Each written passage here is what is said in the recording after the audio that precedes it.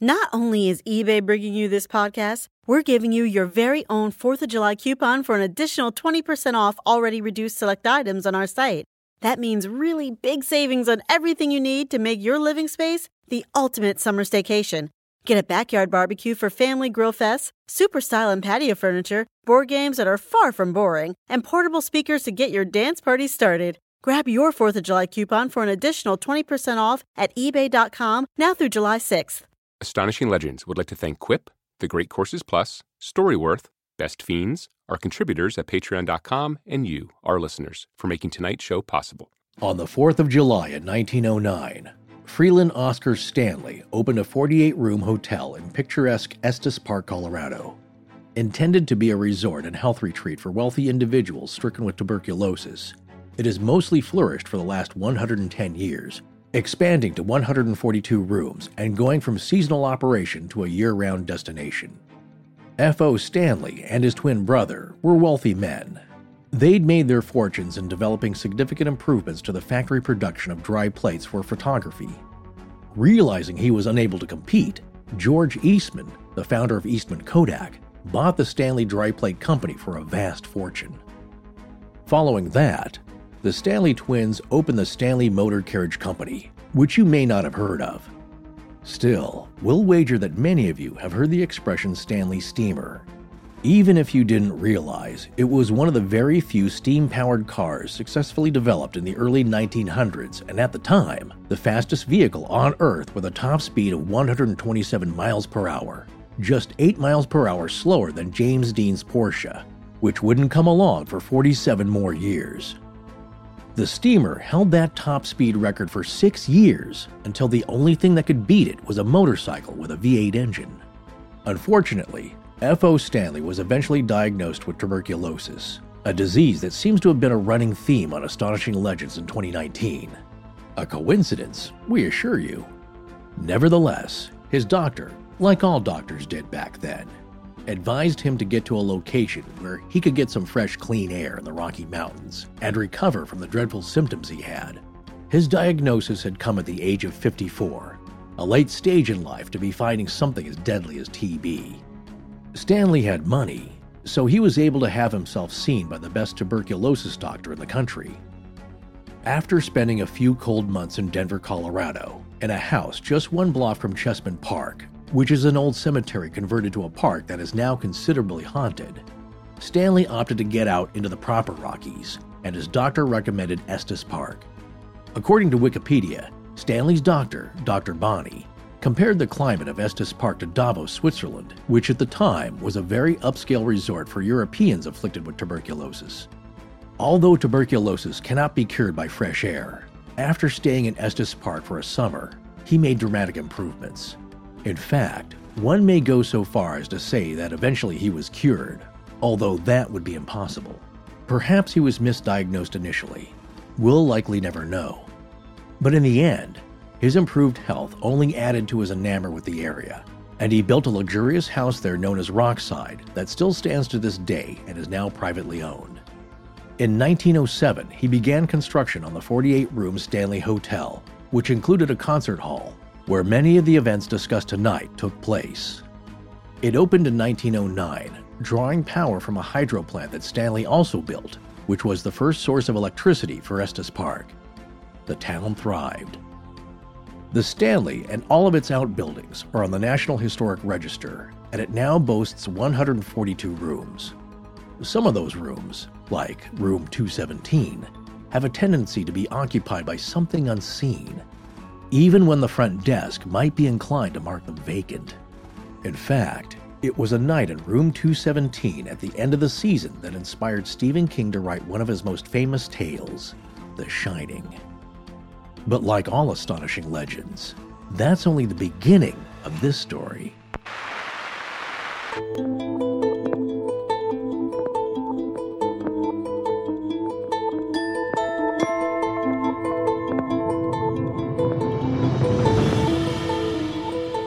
Welcome back to Astonishing Legends. I'm Scott Philbrook, and this is Forrest Burgess. Any big hotels have got scandals, just like every big hotel has got a ghost. Why?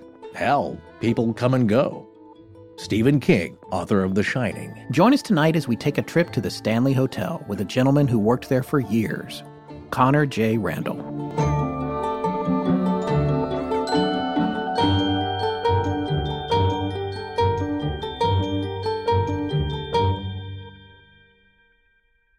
Here's Johnny. Oh, okay. That's going to be one of those times when I'm not going to make you say, and we're back. Well done. That was pretty good. Well, thank you. I hope that's the last time I have to attempt a Jack Nicholson impression. You know, the funny thing is, a lot of people listening will only know it as a reference from the movie The Shining and not a reference to its origin, which is The Tonight Show starring Johnny Carson. The Tonight Show? Never heard of it. Yeah, see, my point exactly. Well, folks, we've got a super fun show for you tonight, speaking of tonight, and we're excited to bring it to you. But first, we wanted to let everyone that ordered the glasses and hoodies from the Black Friday sale know that they're all starting to go out, so be on the lookout for that stuff. Wait, all right, here we go. I got a line. I had to think of something Jack Nicholson actually says in the movie. Goody, you're going to do it. That, yeah, I used to try to get you not to do impersonations, but now I want them, so. Well, only because people were writing in telling you to lay off, man. Yeah. Let him fly his freak impersonation flag. Fly it, man, fly it. Which I don't really often like to do. But here we go. Here's one great line I thought Jack did very well. Perhaps you'll recognize where it's from. Never rub another man's rhubarb. I don't know, man. I guess if come on, it's popular now. No, I don't know. No, it's Jack Nicholson as the Joker. Oh, that's the Joker. Okay. Never rub another man's rhubarb. Oh. Yeah, he says that after he shoots Michael Keaton. Yeah. Well, yeah. Tim Burton's Batman. Michael Keaton's actually my favorite Batman. Yeah, he's one of the greats. I'll probably get in trouble for that, but that's what I think. You're going to get letters, but going to get letters. Send them to Scott. But we like letters. Anyway, all right. Well, enough of that silliness here. We also wanted to mention some supporting content that you might enjoy in conjunction with tonight's show from friends of ours in the paranormal world. Firstly, we highly recommend the second season of Hellier, which you can find on Amazon Prime if you haven't. Be sure to watch season 1. I think it's on there as well. So watch it in order because it's an evolution, man. It's an extremely fascinating trip down a long, strange paranormal road. And tonight's guest, Connor J. Randall, is prominent in it. I mean, he's one of the main team members here, along with his best friend, the director, editor, and cinematographer for it, Carl Pfeiffer. Yes, and of course, Greg and Dana Newkirk from Week in Weird. If you haven't seen it, check it out because we're only touching on the primary story in it. But if you get familiar with that story, you'll have a greater understanding of how Connor and Carl's experiences at the Stanley Hotel in the preceding years culminated in their involvement with the Newkirks for Hellier and took a new paranormal investigation method they pioneered into the mainstream.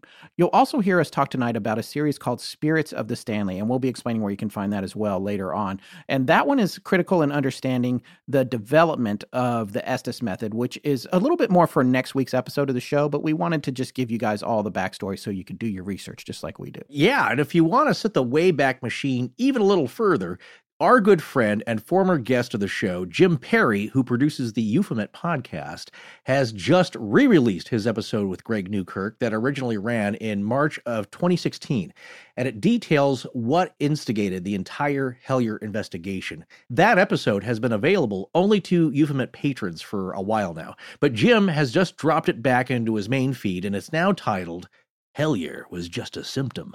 So look for Euphomet, that's EUPHOMET, and that episode wherever you get your podcasts. Hearing that will help you wrap your head around the entire big picture here. And finally, a reminder that we've managed to pseudo-assemble our long-lost mess of a holiday special, and we'll be dropping that as a commercial-free gift to our listeners late in the day on December 23rd, 2019. Gift? That's actually more like a lump of coal in your stocking. I happen to think that they're going to enjoy it. No, maybe so. But tonight, let's talk about the Stanley Hotel. Back when we watched the first season of Hellier, and, you know, all those guys were in it. Didn't really know them. Sort of knew Greg and Dana from Twitter and stuff like that. But, you know, haven't ever met them in person. Not even spoken to them, I don't think. We've talked a lot on Twitter and stuff like that. Yes. But in that scene in Hellier in season 1, when they're all on that porch doing the Estes method, I mean, there's a lot of scenes where they're practicing it. And that's when I was just like, wait, who is this guy talking about Connor? I was like, I want to talk to this guy about what he just seems so measured and precise about that process. And it made me feel good because, we're kind of snobs about the techniques and, maintaining. Hey, don't include me in that. No, well, I guess, just, maintaining or tamp down your confirmation bias as much as you can. And absolutely. And that sort of thing. And make sure that you're actually experiencing something and not just letting your wanting to experience something influence what's happening. Right. And that's tricky in this line of work because I believe, at least at this point, you're never, I don't care what you do. I don't care if Doc Brown comes back from the future and helps you out. You're never going to get precise, locked down evidence that you've managed to communicate with something from the other side or prove what it was. And that's the thing I think that bothers the skeptical minds. Mm-hmm. They don't like that there's not a way to categorically prove that what you're doing is what you think is happening. They don't like that. Yeah.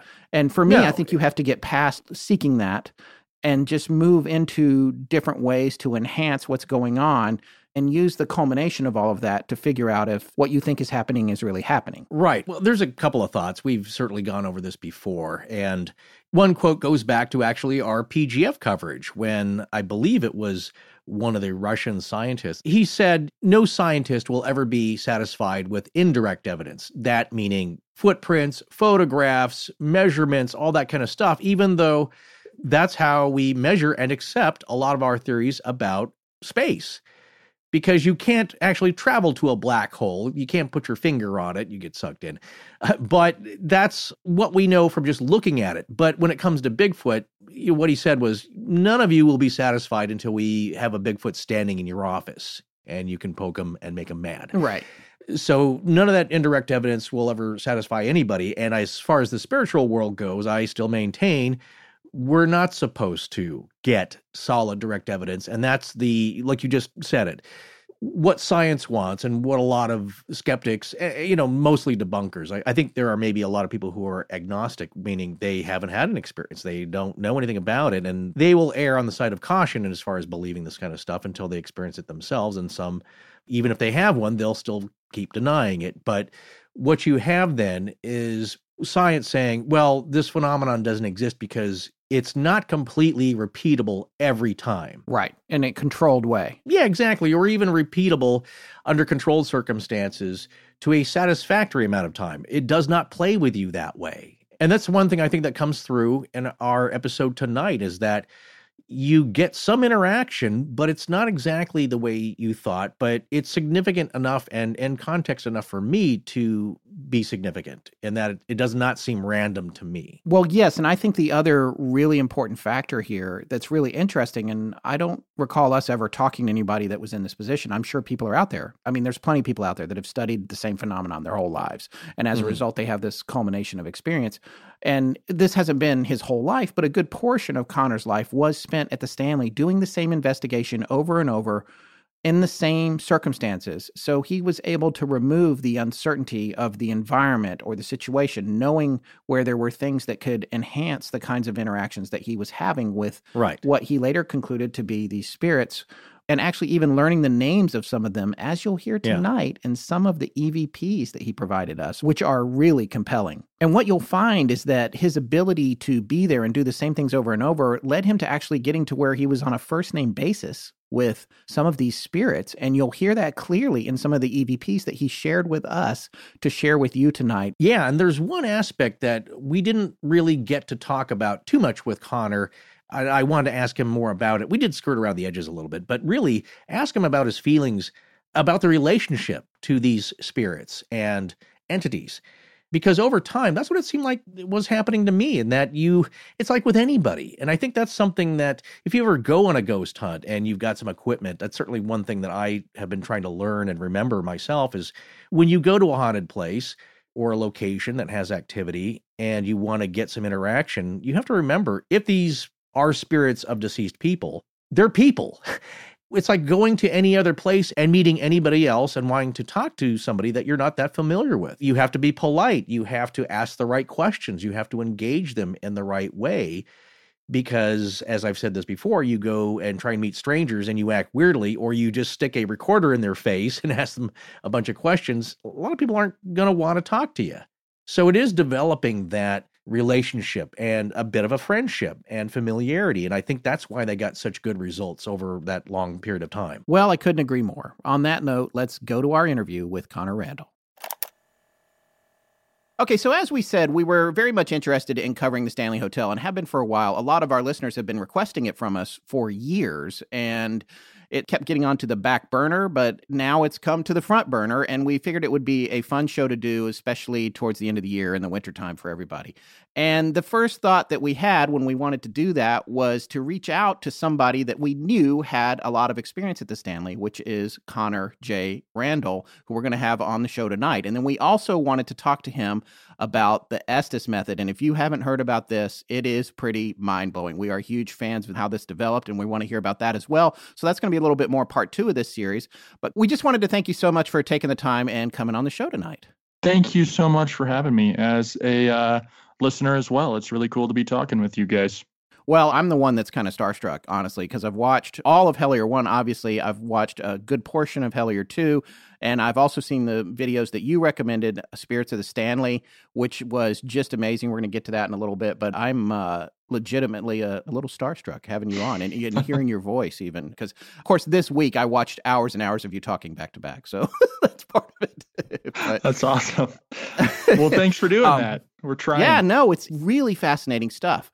But before we get into all that, let's talk a little bit about who you are and your background before we get to the Stanley Hotel. Maybe you could tell our listeners a little bit about where you grew up and what led you to the Stanley Hotel in the first place. Also, I think it's really fascinating what your day job is. I thought we might talk about that a little bit as well. Sure. My story begins, I've born and raised here in Colorado at the foothills of the Rocky Mountains. I always looked at the Stanley Hotel as an interesting destination.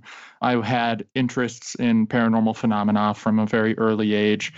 It was confirmed through a happenstance at the Stanley Hotel. And a lot of people don't know this, or I don't talk necessarily too much about it, but I am actually a heart transplant recipient. So, oh my gosh. Yeah. So wow. I had a big things medically that I had to deal with as a young child. And that's not discussed in Hellier or the other shows that I do, because I don't want to be heart transplant guy. It's just something that was a part of my past, and I'm better now, and it's wonderful. But when I was a little boy, there was an event that was a fundraiser for the local children's hospital. And they wanted me to go up and basically, sort of take a check and be like, hey, I'm here. I'm one of the little ambassador kids from Children's Hospital. I was probably 8, 9 years old. I remember standing in the lobby of the main concert hall of the Stanley Hotel and watching a door lock by itself, just latch right over without anybody else on the other side. And as a little boy, that just completely perplexed me. I got interested in the show Ghost Hunters when it came out when I was about 12 years old. And then I just kept diving further and further and joined up with the local team, did that whole thing. And when I was a teenager, up into college. And then when I was in college, I landed the job as the resident paranormal investigator at the Stanley Hotel. And how old were you when that happened? I started working at the Stanley when I was just 17. I was the concierge / history tour guide. And that's just because I wanted to be where the ghost stories were. And so I went up there and got that job. They found out about my interest in ghosts. And then they started doing a little paranormal program on the side in the nighttime.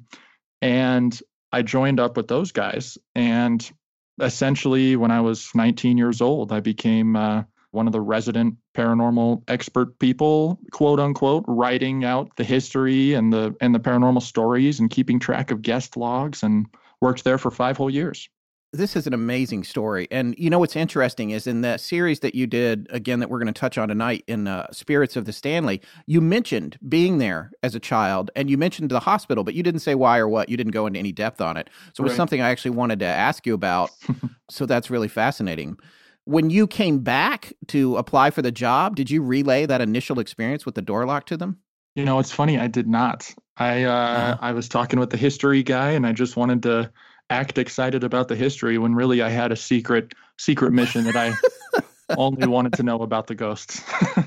Oh my God, that's amazing. So you were the concierge. Now, how big is the Stanley for people who've never been there? Because everyone has this perception of it from the movie as being just monumentally huge. What is it actually like?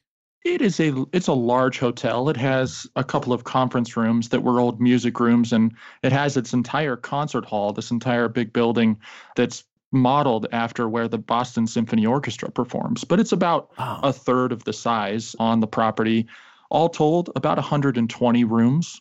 It's a large hotel, but it's not like the beasts that are built in this modern day. So, Connor, you're saying that the hotel management officially wanted to start doing paranormal investigations on site?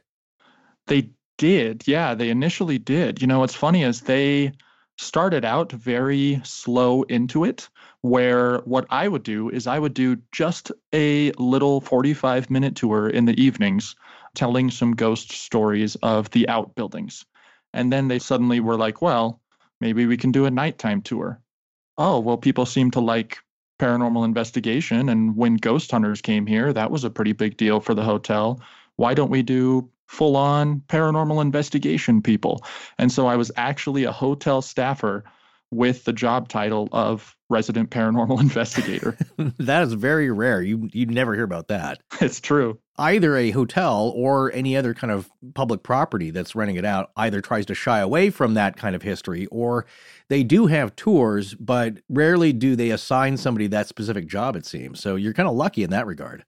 Oh, absolutely. And it's lucky in two ways. Number one, because I was one of the few individuals who was actually able to not make a lot of money, but make some money doing paranormal investigations.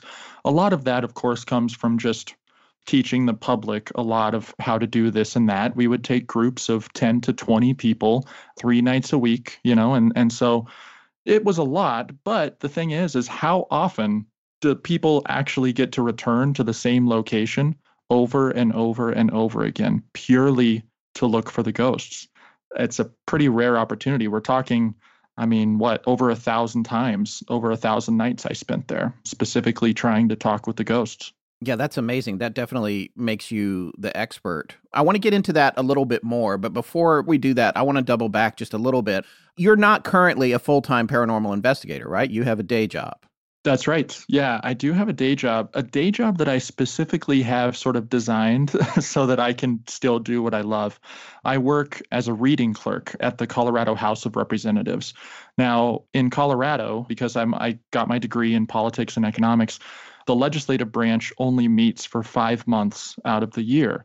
And so for those 5 months of the year, I basically live at the state capitol, and I'm in charge of reading the bills aloud, of going through and proofing little bill history things and stuff like that. And then once it hits May, so that's January to May, once it hits May, I'm scot-free to go out and live my life hunting for ghosts and monsters. So that's the 5-year plan. Why do you read the bills aloud? Like, what part of the process is that? Why is that important? What's funny is that it's actually an old piece of statute where back in the 1800s, not everybody who was elected could read. And so there was somebody whose job it was to read the bills aloud. Now we just do it purely as a formality. My actual important job is counting the votes. So if you watch somebody on C-SPAN going through and saying Representative so-and-so, and the person is out there and they're saying aye or nay, and then they count the vote like that, that's essentially what I do for the state of Colorado. Wow. Do you get to wear a powdered wig or? I wish. It's, yeah. Not when it's hot out, I'm sure. So one question, Connor, I wanted to ask you has to do with watching Spirits of the Stanley and your current day job, in that you guys were experimenting with the Estes method, and we're going to get to that a little bit later here because it's fascinating, as Scott said.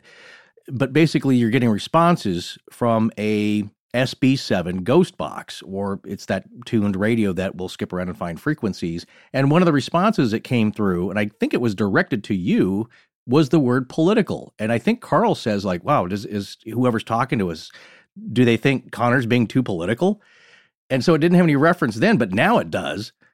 Absolutely.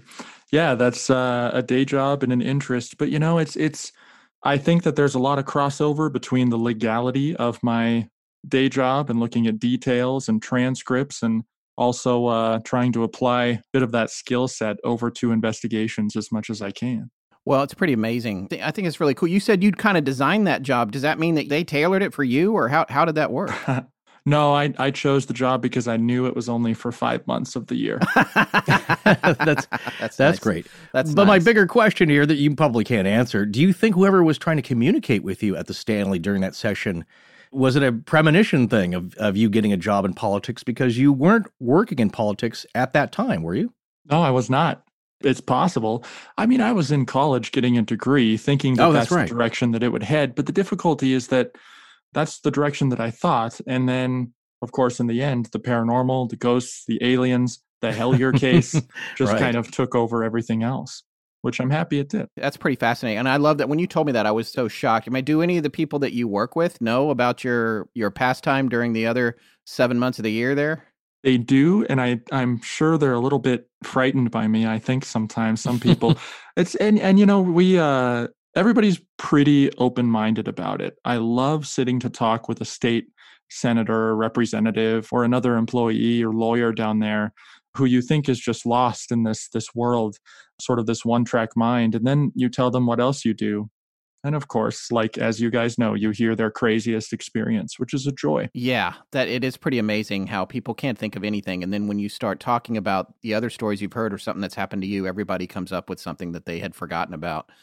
I want to go back to the hotel now because first of all, I wanted to ask you, have you ever seen the movie The Grand Budapest Hotel? Yes. So you know the importance of being a concierge. Because the first thing I thought when you said you were 17 years old, you were the concierge at the Stanley, I was like, this is Zero Mustafa right here. He's that character. And the importance and obsession of Scott working in the Grand Budapest I love that movie. I bring it up in all every the time. episode. Yeah. I just want to know, were you discreet? Yeah, sure. I can't imagine there was a lot of strange stuff going on there. Not as much. Everybody kind of comes there is a little strange anyways, I think sometimes. What do you do during the day when you come there? I mean, do you go skiing or what do you do to entertain yourself when you're a guest at the hotel? You know, Estes is not a ski town, which means that it is quiet in the wintertime. The hotel was seasonal up until 1989. And so it was only open during the nicer months of the year. It gets very quiet the rest of the year. Most of the local shops in town close down. The hotel's main draw is that it's directly next to Rocky Mountain National Park, which is kind of the crown jewel of the Colorado Rockies. So that's where most of its thoroughfare is from. Do you know what's the one single discovery that matters the most for your dental care? Is it brushing on an irregular and unpredictable schedule so it keeps your teeth guessing when their next cleaning will be? You know, to maintain that element of surprise? No. Is it brushing quite violently and vigorously so you can get it done faster? No. Is it buying one of those really expensive electric toothbrushes, the ones you have to charge up with a base that clutters your bathroom, and then you have to spend a lot to order replacement brush heads? No. All right, what is that one single discovery that matters most for good oral health? Well, as the makers of the Quip electric toothbrush say, the one single discovery that matters most for your dental care is simply this, that if you have good habits, you are good. And Quip is one of the best, most affordable, and easy-to-use solutions for maintaining great dental care habits. Of course, because the Quip toothbrush is designed to get you most of the way towards that goal, and they make it so easy. Quip's electric brush has sensitive sonic vibrations with a built-in timer and 30-second pulses to guide a full and even clean for the dentist recommended 2 minutes, twice a day.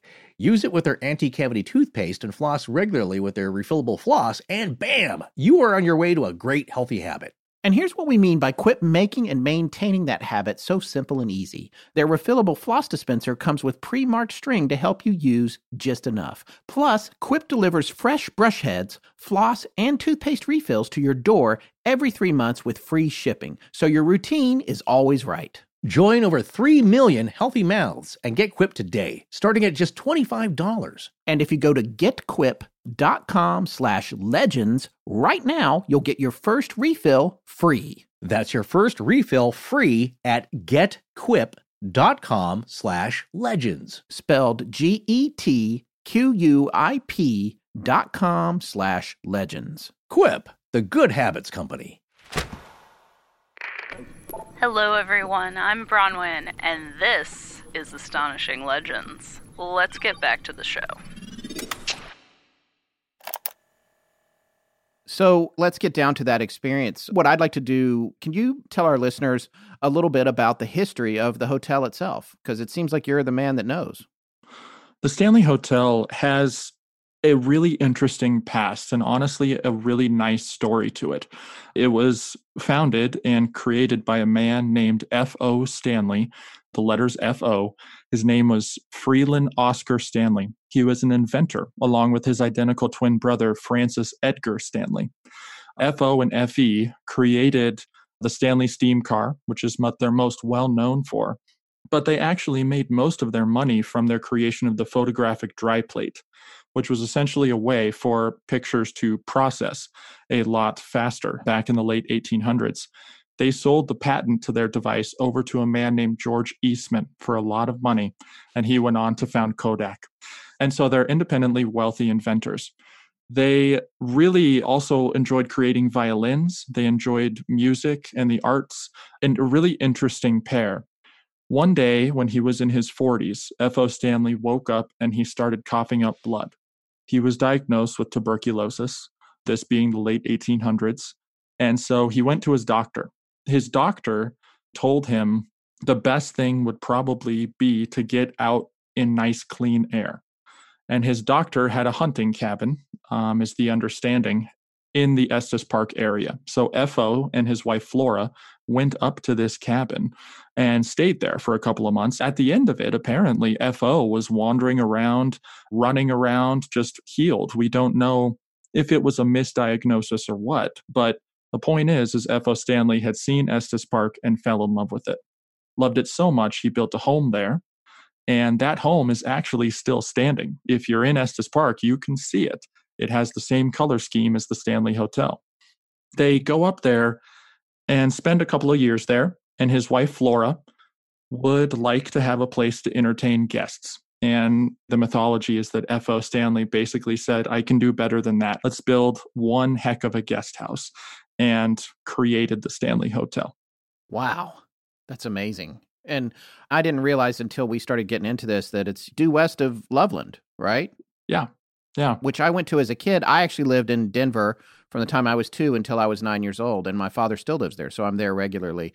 But I've never been to Estes Park, and I'm really, really want to go, actually, at this point. So I was hoping that maybe Forrest and I could make an excursion there. But unfortunately, I haven't been to Denver in about 8 months. But next time, I think I'm going to definitely put it on the plate. Yeah, shoot me a text. I'll probably go with you. That would be amazing. And then we're going to check out Chesman Park and scare the crap out of Scott during the day. Yeah. My dad doesn't live too far from that. And you're outside of Denver as well, right? Right. Okay. Directly outside. How long does it take you to get to Estes Park from where you live? It's just over an hour. It's about an hour and 5 minutes. Yeah. Not that bad, though. Not that bad, but enough to make it a bit of a very pretty drive. Right. So that history is interesting. How long were they in possession of it, or were they operating it? The Stanley Hotel opened in 1909. The construction took place from 1907 to 1909. They had it in operation for the rest of their lives. They did not have any children, but they both passed away in their old age in the early 1940s. And so after that, it went through a string of ownership and a whole lot of ups and downs throughout the years. And at one point, it had fallen into disrepair, right? Right, yes. Especially in the 1970s, it had fallen into a pretty significant state of sort of a dilapidated disrepair. Was not foreclosed, but it was not doing well. So it was open, but just not very well taken care of. Right, especially the outbuildings, like the concert hall, like some of the areas that I got to be very familiar with. I want to get onto that, but before we do, we have to ask the obvious question. How did Stephen King wind up there, and how did the hotel get connected to the germination for The Shining?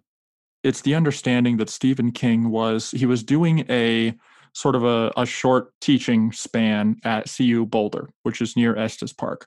He decided one day to take his wife for a weekend getaway up to Grand Lake, which is up near the national park. Went up there, and not being from Colorado, didn't realize that that road is closed because of snow for the winter months of the year. He had to turn back around, and as it's turning dark, they decide to turn in for the night at this hotel that is sitting there up on the side of the hill, very gigantic. They go to the hotel, they walk in and ask for a room. It turns out that they were there on the very last day that the hotel was to be open for the season. And so he and his wife were the only guests at the Stanley Hotel that night, were given naturally the nicest room in the place, room 217, and stayed up there.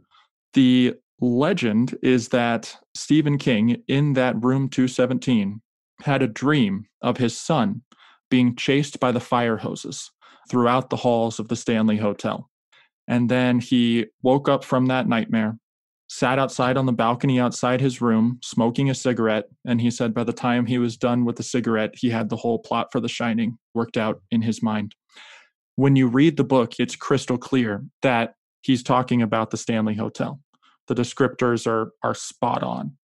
Of course, the movie adaptation, which is even more popular, isn't exactly the case. Right. Kubrick took a lot of license with that, which is interesting because then King came along and remade it later with his own vision. But then people were so in love with the Kubrick version, it didn't get as much attention. Right. But that's interesting. So do you think that nightmare part, is that apocryphal, or has he actually said that in interviews? Do you know? It's my understanding that he has said it in interviews, but that's also what I was told when I joined the hotel. Right, right. So, Connor, not to jump the gun here, but as concierge linking to Stephen King's experience, did a lot of guests have ghost stories or encounters to tell you about while you worked there? Is there anything to this? That's kind of a little bit where we're trying to head with this story, is that are there any stories that are real, and what's the history of the place in respect to paranormal stories? It's a fascinating question. I think the big hard answer that I have from all of my experience is that yes, the hotel is absolutely haunted, but it's not haunted in the way that pop culture thinks that it is. What we're dealing with at the Stanley is a myriad of different types of ghosts, you could say. There were a couple of main characters that I absolutely noticed more than others, but there's no old lady in the bathtub. There's no ghosts that are out there to get you and trap you in the hotel. Some of the stories, specifically as concierge, that interested me more than any other one were the stories of people who would come up to me, not knowing my huge interest, and saying things like, hey, this happened in my room, thinking that it's a mechanical issue, or that somebody went into their room and opened up all the drawers, or that something like that happened, and it's just not even entering their mind that this is a possible paranormal occurrence. Some of those incidences were fairly common. Wow. So people would be coming and saying, hey, did someone go in the room and open all the drawers? I mean, things like that happened. I had one. Of course, this said, playing devil's advocate on myself here, I don't know if these people were trying to put me on, but I was never under the impression that that was the case. One of the best instances that I remember was this gentleman came downstairs. The Stanley Hotel also hosts business conferences. This guy came downstairs, talked to me, and said, hey, I don't know if housekeeping messed up something in my room or what's going on. And so I asked him what was happening. He said, well, I came downstairs for the morning meetings, and then I went back upstairs, and I had left my suitcases open with some of my clothes laying out, and now all of my suitcases are closed, stacked on top of each other in front of the door to the room. And I said, what room are you staying in, sir? And he said, I'm up in 217. And so I go up, and sure enough, trying to open this man's door with him, suitcases are stacked up against the door and nobody is in the room. How somebody would have pulled that off, I'm not sure, but that was an experience that I had. Wow. Well, I guess it leads to this question. And again, I apologize for jumping the gun here, but it's asked of every guest. What are some of the more significant things that happened to you in this phase while you're just working there at a young age as the concierge? I would say probably the most significantly noticed portion of activity was people hearing children. The children ghosts were mainly up on the 4th floor. The way that the hotel worked way back in the day was on the 2nd and 3rd floors, single women and the couples, married couples, would stay. On the 4th floor, the children and their nannies would stay. The single men had their own bachelor house, this whole other separate building called the manor house. Up on the 4th floor, people would hear children running up and down that hallway. I talked to some of the front desk staff. I heard this myself. I always tried while I was there to log the different incidences. I would say an average would probably be 5 or 6 times a month. People would call down in the middle of the night complaining that there are children outside of their rooms and they're not there. That's probably the most significant one that stands out to me from a staffing perspective. The interesting thing about the fourth floor is that there's one particular hallway that is the children's wing. That's where they would stay back in the day, one big long hallway. And then on the other half of the fourth floor was where all the nannies would stay. This is separated exactly in half by what was the nanny's lounge, which is room 401, which is probably the most famous haunted room other than room 217. Everything that's on one side of 401 is where the nannies would stay. People would complain about hearing high-heeled shoes walking back and forth in the rooms that the nannies used to be in. I had one of my most startling experiences in one of those rooms. We had a door to the bathroom slam shut harder than I've ever seen a door shut in my life. There was some potentially residual stuff, but some potentially scary stuff on the fourth floor too. So that's interesting. And it seems like there was enough ongoing events that it just was part of being there. This is something that I've picked up on from the Hellier series, as well as your series, Spirits of the Stanley. Just, you get to a point where you stop trying to prove that something is happening or getting proof for yourself or for other people, and you're more just trying to figure out how to interpret what's happening. You get past that moment of like, this is gay, this could be anything or whatever, and going on to the interpretation, which I think it seems like, in a way, when people get to that phase, to me, that's an indication that you're in a real environment where things are going on, that you've gone past the old creaky house or the old creaky building and those loud pipes and that sort of thing, and you've gotten into the next realm of stuff. So moving forward a little bit, I wanted to talk a little bit about the series that you recommended to us, the YouTube series that you did that Forrest and I both thought was amazing. I just found it so compelling. And this was something that you had produced with your friend Carl Pfeiffer. Right. Can you tell us a little bit, for people that don't know or haven't seen Hellier, can you tell our listeners a little bit about Carl and how you guys met and how that miniseries came to pass? Carl Pfeiffer is one of my best friends in the world. He's a Colorado born and raised kid as well. He actually, some people might recognize him from a show 10 years ago called Ghost Hunters Academy. He was the winner of the first season of that show. Wait, great. How do you win a show like that? What do you So random. It was one of the spin-offs they did in Ghost Hunters back in the day. And so he was on that show. And then when all of that with Ghost Hunters and all that stuff just kind of sort of to fade out for him, he started to work at the Stanley because he's passionate about it. And so he and I became partners in our work, and we worked together along with, there was a woman named Callie for a moment who was up there. There was a woman named Lisa who did investigations as well. And then Michelle Tate also came up and did investigations. And so Carl, myself, and Michelle for about a year, basically, we're up there at the hotel thinking, we have a lot of interesting stories to tell. Maybe we should do a podcast or something. And then Carl started to get into video camera work just as a hobby, photography. And we started to put together our own little series of what it was like being a ghost hunter at the Stanley Hotel full time. And so you guys were just kind of doing that for fun, something you were interested in, you were passionate about, and you had the skill set to just get something on tape. So that's when you started documenting the investigations that you were going through at the hotel. Right. So we were already documenting it, but really just in our own little log books. That was part of the beauty of it, is that we were able to have this unique circumstance where we were in the same place over and over and over again, seeing when activity would happen, when it would not, and trying to map things out. What was the moon cycle? What was the weather? What was the wind outside? What was the group like? And trying to notice these patterns really out of our passion for the field. Yeah.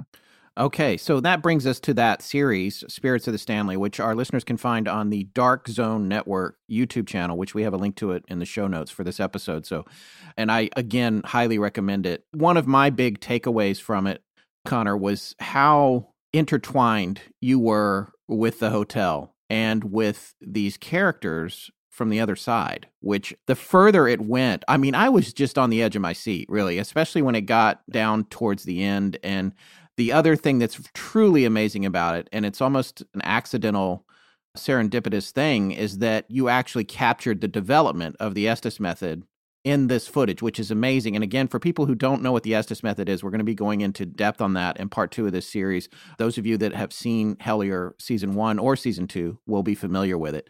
But it's something that you guys organically developed. that you found it started working, and then you started experimenting with ways to make it work better and testing the limits of it. And all of that is caught on tape in that series, which is pretty amazing. Could you explain a little bit about what it is and how it works? And I know that people have heard this from Hellier Season 1, but just a basic rundown, Connor, if you would, about just what it is exactly. The Estes method is essentially a combination of different devices and pieces being added into one method for spirit communication. It's named after Estes Park, which is where the Stanley Hotel is, because that's where we created it, as we saw in the series.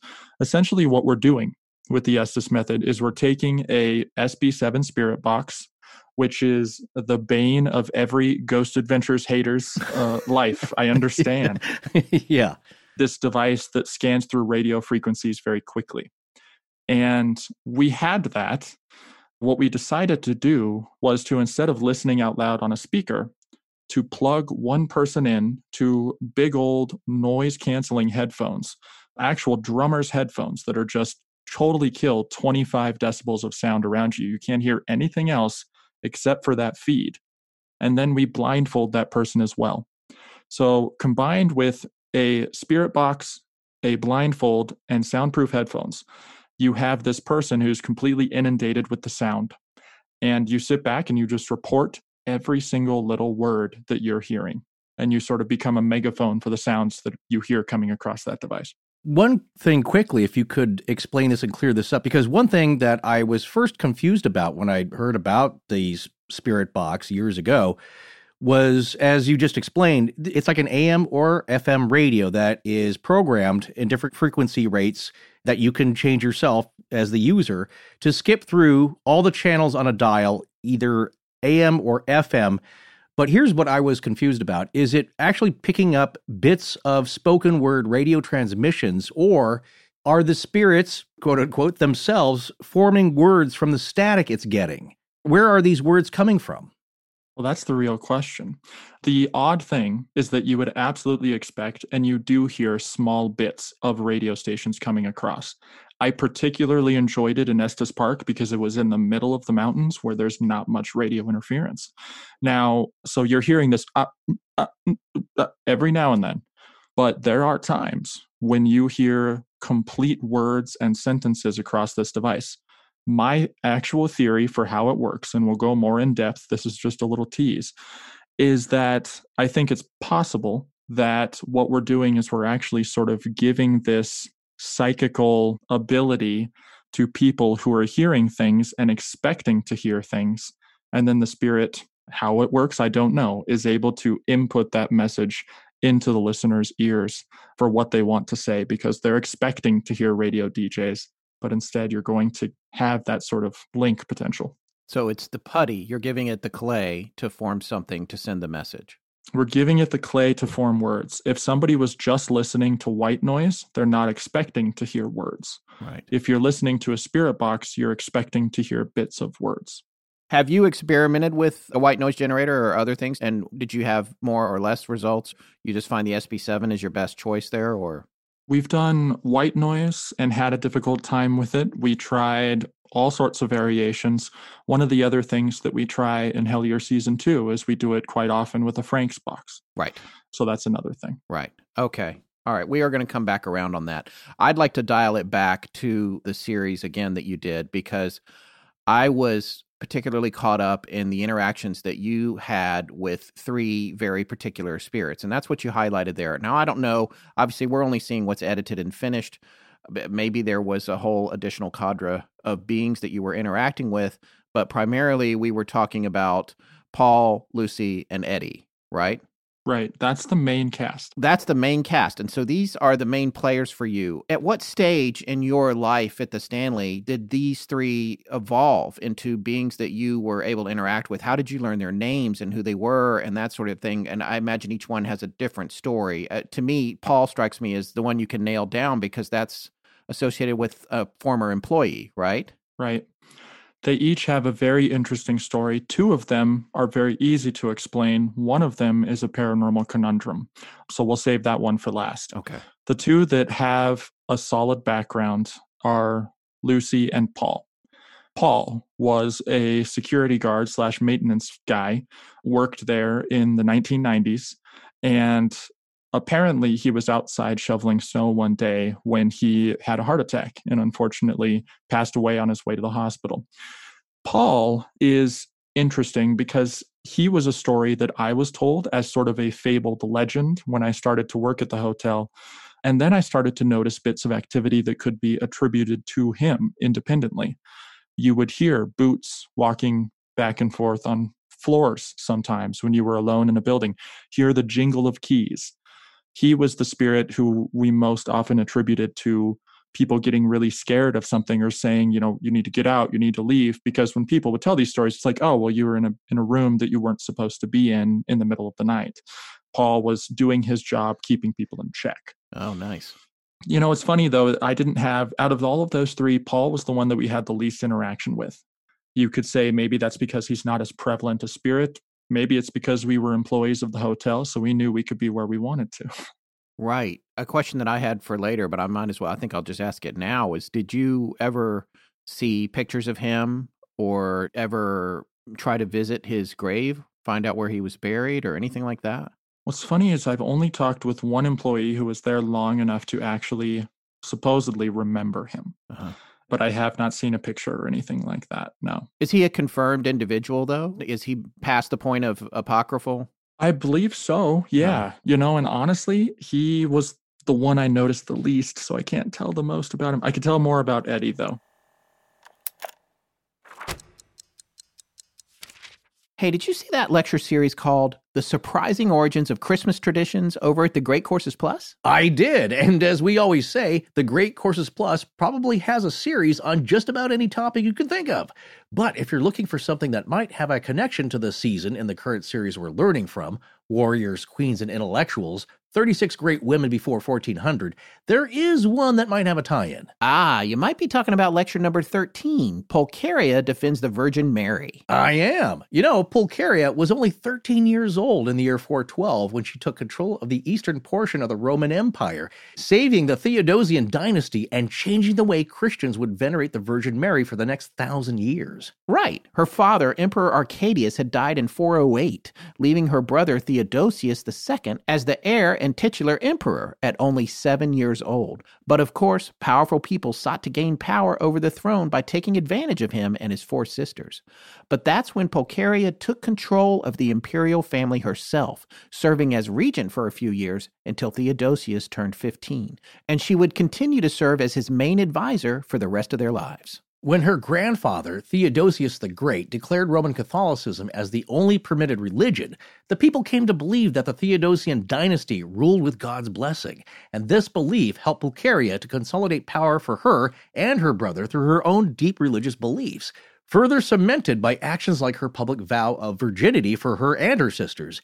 She did this not only for her faith, but also because any challenge to the Theodosian throne would come from any children the sisters had. After emerging victorious in an argument with the powerful Archbishop Nestorius, the veneration of the Virgin Mary eventually became widespread through Pulcheria's championship. I think you and me, we were probably both playing Atari when we were 13. well, yeah, but if we had the Great Courses Plus back then, at least we could have been learning all sorts of things other than how to play Pitfall. Talk about pitfalls. Well, that's why the Great Courses Plus is such a terrific gift for anyone, but especially the young people who can start to make learning a part of their daily routine. And if you just want to see what we've been talking about, here's a terrific offer to try it out. Our listeners can get a free trial of unlimited access to the entire library. Check out everything from the rise of Rome to the laws of thermodynamics and all that's in between. And all you have to do is sign up now through our special URL to start your free trial. Go to thegreatcoursesplus.com/legends. Remember, that's thegreatcoursesplus.com/legends. This is Marco Acevedo in Evanston, Illinois. And when I'm not terrifying my kids with bedtime campfire tales in the tent in our living room, I'm listening to Astonishing Legends. Let's get back to the show. Okay, we're going to play the first of 4 EVPs that Connor sent to us to share with you guys tonight. These are pretty crazy. These are all from the Stanley. I think you're going to enjoy them. He also sent a sheet describing what him and Carl had down for each of the clips. This one is related to Paul, who you just heard about, the security guard, the deceased security guard at the Stanley. And this is the description that goes with it. This is from Carl Pfeiffer, written into the description for this particular EVP. Quote, "My first time at the hotel, there were 6 of us in the room. 3 men, Vince, I think, Chris McCune, myself, and Chris's now wife, and my ex-girlfriend. We walk in at 2 a.m. We see a bunch of alcohol left sitting out. We're laughing about stealing the beer, and then we get this voice, as we think, the old maintenance worker, Paul, saying, 'Hey,' seemingly from down the hallway, which none of us heard or responded to, and the voice is very different from the other 3 male voices heard on the clip. The voice comes exactly at 26 seconds. So we're going to play this for you. About 30 seconds in, listen for a hey that sounds like somebody else down the hallway, and then you'll notice that they don't react to it, which is a lot of times how EVPs are, because you don't hear it in the moment. You don't hear it till you hear the recording. This is exactly as they sent it to us. It has like food in there. No, play with that. Play with the lock itself. Yeah, it's not like it can jiggle itself into a locked position. No, that's got to turn. That's where my employees. Oh, look, we could have quite the party. I've seen some ghosts in There's orange juice. We just have mimosas and break in the morning. Yeah, call it in the morning. Yeah, there's no way that it could like. I want to steal me some Easy Street. That's my beer. Anyway, that's funny. Yeah, there's a bunch of Easy Street. Yeah, if you let jeez. it go, does it shut? It does shut on its own, but how? It has like food in there. No, play with that. Play with the lock itself. Yeah, it's not like it can jiggle itself into a locked position. No, that's got to turn. That's where my employees. Oh, look, we could have quite the party. I've seen some ghosts in There's orange juice. We just have mimosas and break in the morning. Yeah, call it in the morning. Yeah, there's no way that it could like. I want to steal me some Easy Street. That's my beer. Anyway, that's funny. Yeah, there's a bunch of Easy Street. Yeah, if you let it jeez. go, does it shut? It does shut on its own, but how? So that's just like these EVPs that we've talked about before with James A. Willis, where there's a voice. And in this case, it's not a voice that anyone knows. It's a completely foreign voice. The only explanation would be that somebody else was in there down the hall who actually said that. But what you have to understand, or what you have to think with these guys specifically, because we know how they operate, if somebody had been down the hall, they would have known that. And they also would have checked for that. They would have known, and you can tell this when you watch Spirits of the Stanley, they know who's in the building and not in the building and what's going on and where everyone is. And the other thing that's really interesting is they don't react to it, which is another characteristic of this kind of EVP that's really fascinating, because they're not hearing it in real time. They only hear it on the recording later. Sometimes you hear it in real time. Other times you don't. This is one of those where you would think if a stranger was in the building and somebody went, "Hey," from down the hall, they'd be like, "Who was that?" Yeah. But they don't. Yeah. And that's all married into the audio, so you know it's real audio, unless, of course, they're going to some elaborate prank to trick us and everyone else, which is just not what I think is happening here. And that's another interesting aspect I find about EVPs is direction and location of the apparent sound, and that you're not hearing it. But on the recording, it sounds like it's coming from a very specific location. It's not everything appears to be like right up close to the recorder. Yeah. Which, like, if it's a disembodied and ethereal spirit of the ethers, it could be anywhere, or something leaning in, whispering into the recorder. It seems to be emanating from a specific spot. Now, logically, you could say, well, if this is real and they have the recorder near them, which it sounds like it is, because they're coming in very clearly. Yeah. So the recorder sounds like it's right next to them. Yeah. And this thing gets picked up on the recorder down the hall, and it's clear on the recorder that we can hear. They didn't hear it. They should have been able to hear it, but they didn't. So it's obviously beyond the range of their hearing, or there is something blocking them physically or spiritually, blocking them from hearing it. So that's interesting in that it is coming from a specific location down the hall. And I need to look more into this, but I'm not sure what class it is, but it's a pretty good class. You know, they have different classes of EVPs. That's right, yeah. Class A, Class B, Class C. But it's pretty clear, it's pretty obvious. And other ones that we've heard are very subtle. You can hear it after a while, but of course we all like the ones where you don't have to guess. And like you said, that's why you do a lockdown. That's why we called it lockdown at Waverly, is that the building is locked down. It's only them. There shouldn't be anybody sneaking on to the property right now. And if there is hotel staff, they know they're there. So they know not to come in and start rattling doors and all that. Well, yeah, and on top of that, if somebody's coming in and goes, hey, Yeah. then they're probably going to follow through with whatever their intention is. Like, hey, what are you doing in here? Or what are you guys doing down here tonight? What's going on down there? Whatever. You don't just go, hey, and vanish. Well, yeah, and if you hear that, you're going to be startled because there shouldn't be anybody else there. You know, even if it's a human voice from a body, from a corporeal body, that's going to startle you, and you're going to want to know who's gotten into the place. But really compelling and pretty clear. Yeah, and the other thing that they're saying in this description of this particular file is they were laughing and joking about stealing the beer from this party that had happened, right? And what's funny about that is that's when the security guard might come in and be like, hey, no, you're not doing that. If that's Paul, maybe it makes sense. Right. Well, this next one is a Paul EVP2, and this one takes the microphone out of the equation because it's a spirit box. And the spirit box, you'll be hearing about or have heard about how it works. The words come out of it, and this is pretty amazing. So I'm going to read the description for this particular clip. It's a clip of a voice we've gotten fairly used to coming in over the spirit box. It was caught during one of Carl and Callie's public hunts a while back. Paul clearly saying his name. Here's what Carl had to say about this particular The Paul clip. It's self-explanatory and it stands for itself. We were sitting with a group in Paul's room, coaxing him to come through the spirit box. Because we had so many DJ voices coming through, we encouraged him to make it as loud as possible. And what that means is this spirit box was working with scanning radio waves, so it's picking up DJs saying things. And sometimes that's where your message comes from, is this little snippet of a word or a full word or even a sentence from a DJ. But this is an additional sound that they're looking for. So they encouraged Paul to make his name as loud as possible, given the circumstances of the scanning that was going on at that given moment, that given night. It seems that Paul complied. Now, the curious part was that it was even louder on the recording than in person, as they remember. The clip is left long to give a good sense of the normal volume of the DJ. So here's that clip. We're going to play it twice. The first time you'll hear it completely unaffected. The second time it'll be slightly enhanced in our post, just so you can clearly hear what we're talking about. So here we go.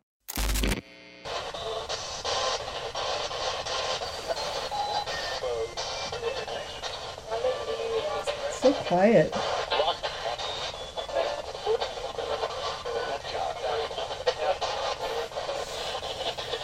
Paul, if you're here, you're going to have to make it really loud. Really?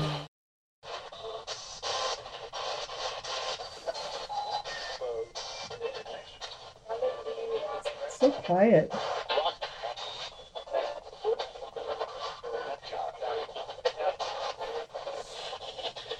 Paul, if you're here, you're going to have to make it really loud.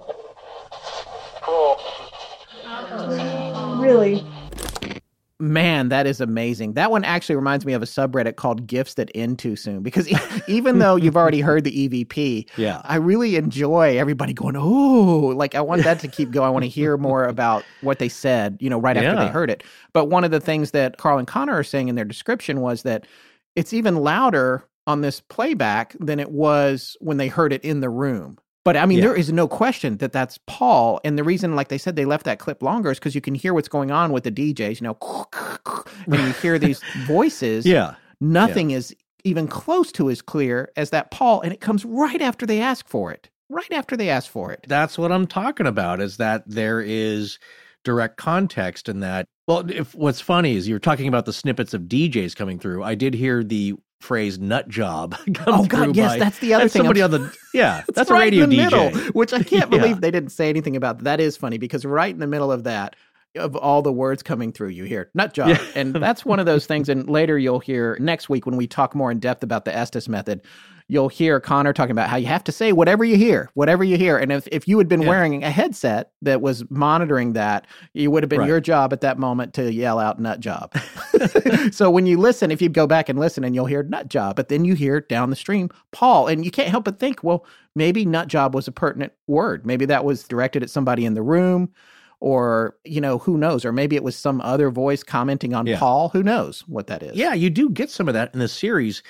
But like I said, the further out it gets, then maybe you're doing more speculation on that. And, That's maybe true. they would say, because you'll see in the series where they say like, well, what do you think of this person? And it'll say like, loser. It's like, well, wait, they're joking around. Like, are you calling me a loser? Well, that's the thing. But in this case, they say you're going to have to say your name louder, Paul, and you get back Paul. Yeah. And the other thing that's interesting is that there's an accent on it, a Boston accent where I believe Paul was from. Yes, that is really fascinating. And the other thing I'll say about the nicknames or whatever is if they keep recurring, because one of the things that Connor talks about is how Eddie, this other spirit, has a nickname for Carl. He calls him asshole. Pardon my French. You do know that if it keeps coming up, then it's a recurring nickname for you. I mean, how many DJs are randomly saying that every time you're going to do this? You can't even say that on the radio, really, unless you're doing something late at night. So anyway, it's interesting. But we're going to go back to the interview now, and we'll be back a little bit later with another EVP. Now, Eddie, let's talk about Eddie, because this is the one that you guys said in your series. I mean, I don't want to do a lot of spoilers, but basically you said he was a hitchhiker. He came there from somewhere else with someone. How did you come to that conclusion? Can you talk about the origins of Eddie? Yeah. What's fascinating is we had a clear story to who these ghosts were of the Stanley Hotel.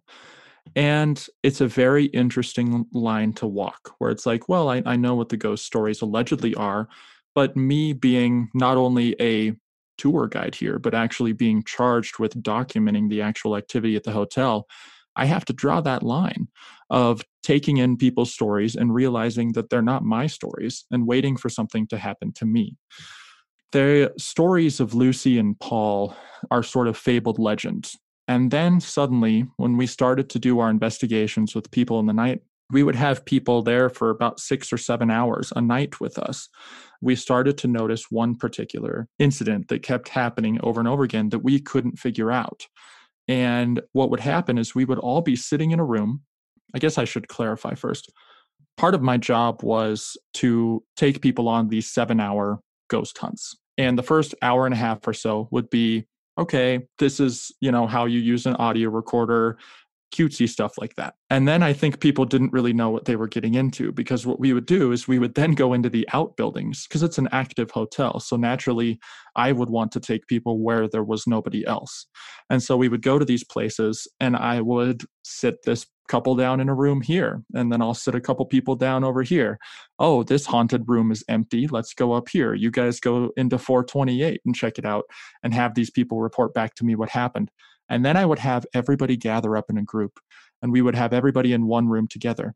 The room that we would most frequently do that in was in the basement of the concert hall, which is the old concert hall down at the bottom hill, at the bottom of the property. We started to notice a smell, and there was a ghost that we jokingly referred to as the smelly man. He would appear essentially through having this scent come over very strongly throughout the group, and then something would move. It would be a precursor to something else happening. Somebody would feel a touch on their shoulder or a kiss on the cheek. Somebody would grab their behind. A light would turn on. A flashlight would jump up into the air.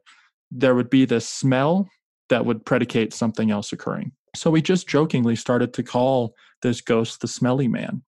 And we wouldn't tell people the story because we had nothing else to go off of. Then we started to notice it more and more. And then after that smell occurred, we started to hear the word Eddie come across on EVP recordings, come across on devices like the spirit box, like different methods that people were using. And once people noticed it 20 or 30 times, I started to take note. And it would sometimes be a variation, Edward, Ed, Eddie. And so we started to think, well, maybe this is the smelly man. It was pretty clear that whatever other ghosts were at the property didn't really like Eddie, because there wouldn't be much else happening if he ever appeared in a night.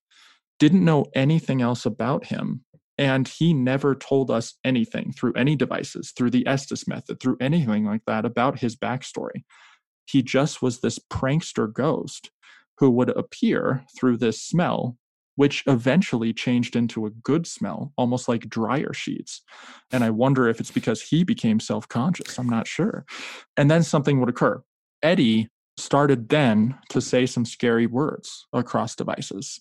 we would get recordings of words like blood, murder, stab, choke, and scary things that would scare tourists who were just there, to see what's going on at the Stanley. And so Carl and I walked into the empty building one night and had a heart-to-heart with the seemingly empty room and said, if there's a ghost named Eddie here, you're really scaring people. And we need to sort of keep this in check. But he never went away. Instead, he started calling us names. We would turn on recorders. I was nerd and Carl was asshole.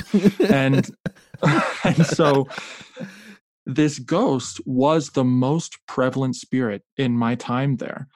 What I love about the story is that there's no fabled myth as to who this individual is. He just showed up one day. Okay, a few questions about him because I'm curious about it. First of all, the smell, the initial smell, without getting too graphic. Are we talking about bad smell like rotten trash smell or a fart smell or a dead body smell or like a... It was a BO smell. It's like an open hockey bag in a hot car. Okay. Okay. And so this guy is just like this interloper who just found his way to the Stanley somehow. So you think you guys deduced that because he sort of showed up out of the blue that maybe he came with a guest or something, somehow found his way there just randomly? Right, because in the subtitles, you'll see when you're watching it, it says, I believe that Eddie was possibly a spirit that attached itself to a guest in 2013 and decided to never leave. How do you know that? That's around the time when we first started to notice his activity. That was our best hypothesis as to how he got in the hotel in the first place. We thought that maybe because he was such an attention seeker, which is rare in the spirit realm. It's rare, A, to have an intelligent spirit who will occasionally respond, but B, to have a spirit that just wants that attention and feeds off the hilarity of scaring people, that we think maybe he just came up there one night, saw that this is where he could have his spotlight, so night after night he would appear. And I guess I should clarify, not night after night, but enough, 5-10% of our time there, enough to keep us fascinated by him. Wow, and you never got any real details on him of any kind? Never got any details. Our best guess was that he was possibly stabbed to death just based off of the words that he started to give. When we sort of asked him if that was his background story, he kind of stopped saying those words. Honestly, mostly he just kind of poked fun at us, which was just great. All right, so moving on from Eddie and Paul, what about Lucy, the little girl? Lucy's story is particularly fascinating because it has an entire story arc. What I was told when I started working at the hotel was that in the 1970s, there was a young woman in her late teens or early 20s who was a runaway and became homeless and took up residence in the concert hall, which, as we said, in the 1970s, it was a particularly bad economic time for the hotel. It didn't seem incredibly far-fetched that there could be a young homeless woman who would sleep there in the nighttime. I was told that happened, and they discovered her one day, and they said, I'm sorry, miss, you need to go somewhere else, and that she was found frozen to death in the town of Estes Park later that winter. And that since she had passed away, she still appears to people in the concert hall. If you look back at some of the old original ghost hunters stories, some people would say the old homeless woman. I was always told that she was young. So that clarifier has always been kind of a mystery to me. Then what happened with Lucy is we would notice occasional activity. Some of the best voices. And you know what? I'll send you this clip. My favorite voice that I've ever caught on tape, ghost-wise, is this high-pitched voice of this, that the recorder was alone up on the top floor of the concert hall. It sounds like a young voice saying, come out and let's play. Very friendly. It's fascinating. So she has this very light, shrill, kind of high-pitched voice. She would sing songs. We would hear humming. It was a very light and pleasant energy when she was around. She particularly, I think, had a crush on Carl. There was one heartwarming moment that I remember that Carl was sitting there and communicating with Lucy through various methods. She seemed to like to talk to him. There was one night where we had somebody holding this old thing called a cell sensor, which is debatable in terms of what it can actually do, picking up EMF, but got to a point where we could set it down on the bathroom floor and have, light up once for yes and 3 times for no.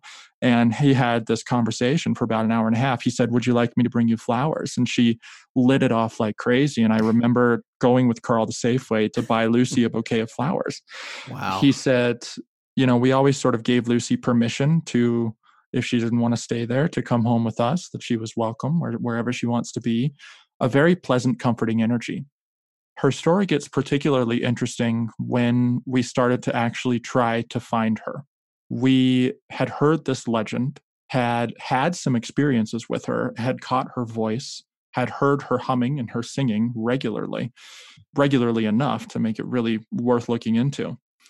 We looked up some death records. We never found anybody in the entire Larimer County, Colorado, who has ever passed away from exposure. That is something that should have a record. In addition, we talked with one of the daughters of the owner of the hotel from the 1970s, and she said, no, in the 70s, they would have like Rotary Club meetings, and the Elks Club would meet in the concert hall. They would pay a small fee, and that was how the hotel was trying to stay afloat. So naturally, you would expect that they would know if there was a woman living in this building where they were having meetings. And so we started to basically tell the people on our tours the entirety of her story, because that's just so I could sleep at night, my own conscience. I didn't want to be telling people something I didn't think was true. So I would tell them, this is what I was told, but we can't find her. Doesn't seem to be a plausible story.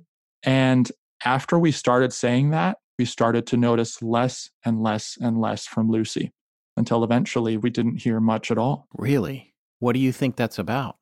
I think that the Stanley Hotel is haunted because people believe that it is actually haunted. I think that a story like Lucy's was told to tens of thousands of people on these tours for 4 years. And once we started to actually look into it, and people's own mind started to doubt the validity of that story and doubt the possibility of having an interaction with that spirit because they didn't know if she was real, she started to appear less. What do you think is happening? And we've talked about this a bunch on our show over the years. We into the whole idea of the tulpa, something that's created by thought, or these manifestations. I mean, in a case like this, where you're seeming to have sentient interaction, do you think it is something made out of whole cloth from conscious what people are wanting to see, or that it's something else manifesting and trying to communicate in a different way? Like, are you not pleased with this form kind of thing, where I'm trying to communicate with you, and the only way I know how to do it is to appear or interact in a way that you can understand, sort of like, the end of Contact, to make it kind of a stupid reference, but, but like, yeah, I guess, what do you think that's about? After hearing so many thousands of ghost stories from different guests and witnesses and people, I think there's a mental thing to it. I think that paranormal activity can absolutely be real, and this is something that I've picked up from the Newkirks as well. I think that it can be something that is real that is also occurring within our heads, which is fascinating. And that, I think, is a lot of Lucy's story. But then again, it's a complete opposite, in my mind, logically, from Eddie's story. We had no expectations of experiencing the kind of activity that we did with that ghost, but we had every expectation to be experiencing activity from Lucy. And so when we started to doubt Lucy, she started to appear less. And then suddenly this new figure that we had no idea just appeared. Yeah, very odd. Well, here's a major question that I had watching the series and talking about your expectations. This hotel was opened in 1909, just past the turn of the century. Why do you think that there weren't any interactions with ghosts from decades past? We did a tour and we covered the Waverly Hills Sanatorium. And what's common there is hearing about people who are actually patients there, and they keep coming back, and young people and older people. And so much of it has to do with the people that were staying there at the time, which may or may not have passed away there. But what about the Stanley Hotel that makes it such that you are more so to interact with more contemporary ghosts, not somebody from the 1920s or 30s or 50s or whatever? That's something I've thought about. And, in my mind, places other famous haunted locations like Waverly Hills, like Eastern State, are locations that these spirits are in because that's what they're familiar with. And that's potentially where, of course, there's a theory that people stick around where they died. Of course, people have died at the Stanley. It's a 115-year-old hotel. But it was not a place of death. It was a place of summer vacation. It was a happy place.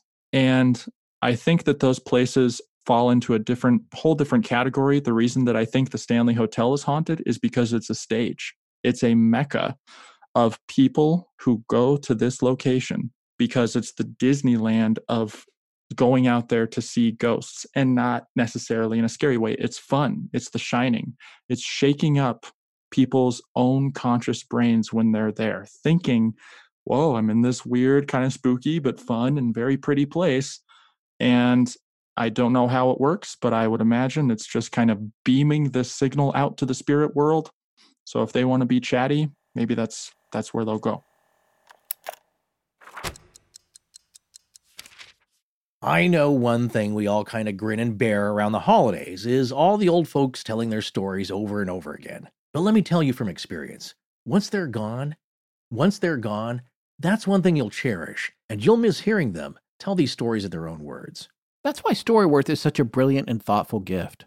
It can be hard keeping these memories alive and preserved somehow, let alone just staying connected with family members across the country. But Storyworth is the perfect way to record and share those memories, and it's also a lot of fun for everyone involved. It turns into a keepsake you can pass down through generations. Storyworth is an online service that helps your loved ones or even friends tell the stories of their lives through thought-provoking questions about their memories and personal thoughts. And the way Storyworth works is, every week they email your family member or friend different story prompts. Basically questions you might not have ever thought to ask them. Ones that really rekindle those fond memories and get those tales and family legends going. Yeah, how many times have you heard a really wild anecdote or something surprising from someone you thought you really knew well, and you asked them, how come you never told me this before? And the answer, well, you never asked me before. But that's one thing I love about Storyworth, is that the questions they come up with are pretty clever, and ones you may have been hesitant to ask yourself. That's right. Like, what have been some of your life's greatest surprises? And what's one of the riskiest things you've ever done? So, Forrest, did you get any interesting stories from your dad? Oh, yeah. One time when he was a kid, some friends of his got a hold of a JATO rocket, a jet-assisted takeoff rocket that was used to help with getting aircraft off the ground. Well, his friends tried to launch it straight up into the air, but it fell over from the stand it was on and shot across the highway, nearly taking out a couple of cars. Oh, man, that's crazy. Your dad's crazy. Well, it wasn't him, it was his friends. But he was there, and they were like, oh my gosh, that could have been really bad. Yeah, well, people have always done interesting stuff, but you'll never hear about it unless you ask. After 1 year, Storyworth will compile every answered question and photo you choose to include into a beautiful keepsake book that's shipped for free. And I think you'll be surprised and touched by a lot of the answers you'll get, and so will your future family members. It's really a terrific way to keep your family history accessible. And you can also invite an unlimited number of people to receive your loved one's stories. So preserve and pass on those memories with Storyworth, the most meaningful gift for your family. Sign up today by going to storyworth.com/astonishing. You'll get $20 off your first purchase. That's storyworth.com/astonishing for $20 off. So, did you end up winning Turkey Dennis in the Best Fiends Thanksgiving Challenge? I did, and you didn't, I take it. Hey, man, I had family in town, all right? Well, what better time to slink away to be alone and knock out a few levels of Best Fiends than around the holidays with relatives? Maybe so. Usually I slink off and knock out a nap, but I can't say that on the air. What level are you on? I don't want to say because you'll only get jealous. All right, I'm at least 100 levels ahead of you. Dang, man. Now I know what you're doing instead of responding to my emails. But not to worry. I have the Friend Miss Eve challenge to get ahead of you and win the elf Carmen fiend before you do. By the way, just what kind of fiend is Carmen? I believe she's a cochineal, which is a scale insect from which the natural dye carmine is derived. Get it? Carmen. The insect produces carminic acid that's extracted from the body and eggs, then mixed with aluminum or calcium salts to make bright red carmine dye, also known as cochineal, which nowadays is primarily used as a colorant in food and lipstick. I did not need to know all that. You see? Not only am I severely beating you at a really fun and challenging puzzle game, we're actually learning something here. Well, I do like how there's little Easter eggs of references for the adults who play. Like, there's a Matrix Dojo fight scene in their latest animated short, The Fight Before Christmas. Best Fiends does have a lot to offer for anyone who plays, and anyone can play it. But yeah, there's some funny inside jokes here and there just for the adults. And if you stay engaged with it and keep advancing, they treat you like a VIP. And since you don't need the internet to play, it's a great way to pass the time, especially when traveling for the holidays. So engage your brain with fun puzzles and collect tons of cute characters. Trust me, with over 100 million downloads, this 5-star rated mobile puzzle game is a must-play. Download Best Fiends free on the Apple App Store or Google Play. That's friends without the R. Best Fiends. Forrest and Scott, thank you for supporting their sponsors. This is Amelia Cotter. Now back to the show. Well, speaking of Lucy, we did want to play one of 2 remaining EVPs we have. Both are Lucy. This one is another one that I found super compelling. This is called the Jen and Mike Lucy EVP Bathroom. And here's a description of it from Carl Pfeiffer. Quote, "It's some interesting audio. Myself and Callie were leading a private investigation with Jen and Lee Kirkland in the women's bathroom of the concert hall. We're using the spirit box and a faint voice perhaps says, 'Hi.' Jen then echoes, 'Hi?' ?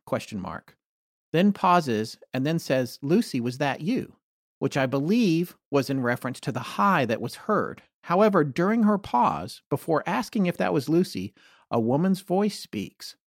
Clearly enough that they don't think it was through the spirit box, and nobody reacted to it, so they think it's an EVP. They don't think they heard it when they were there.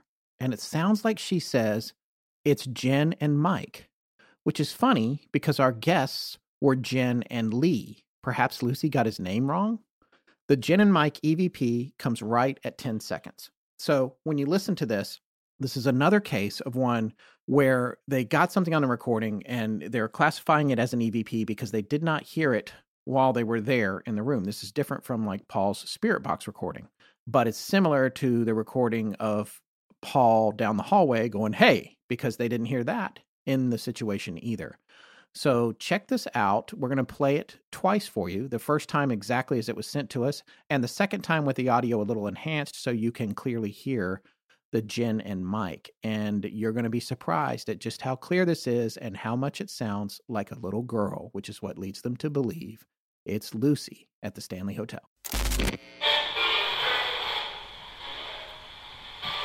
Where did the foul-smelling spirit come from? Hi. Lucy, is that you? Ooh, that's weird.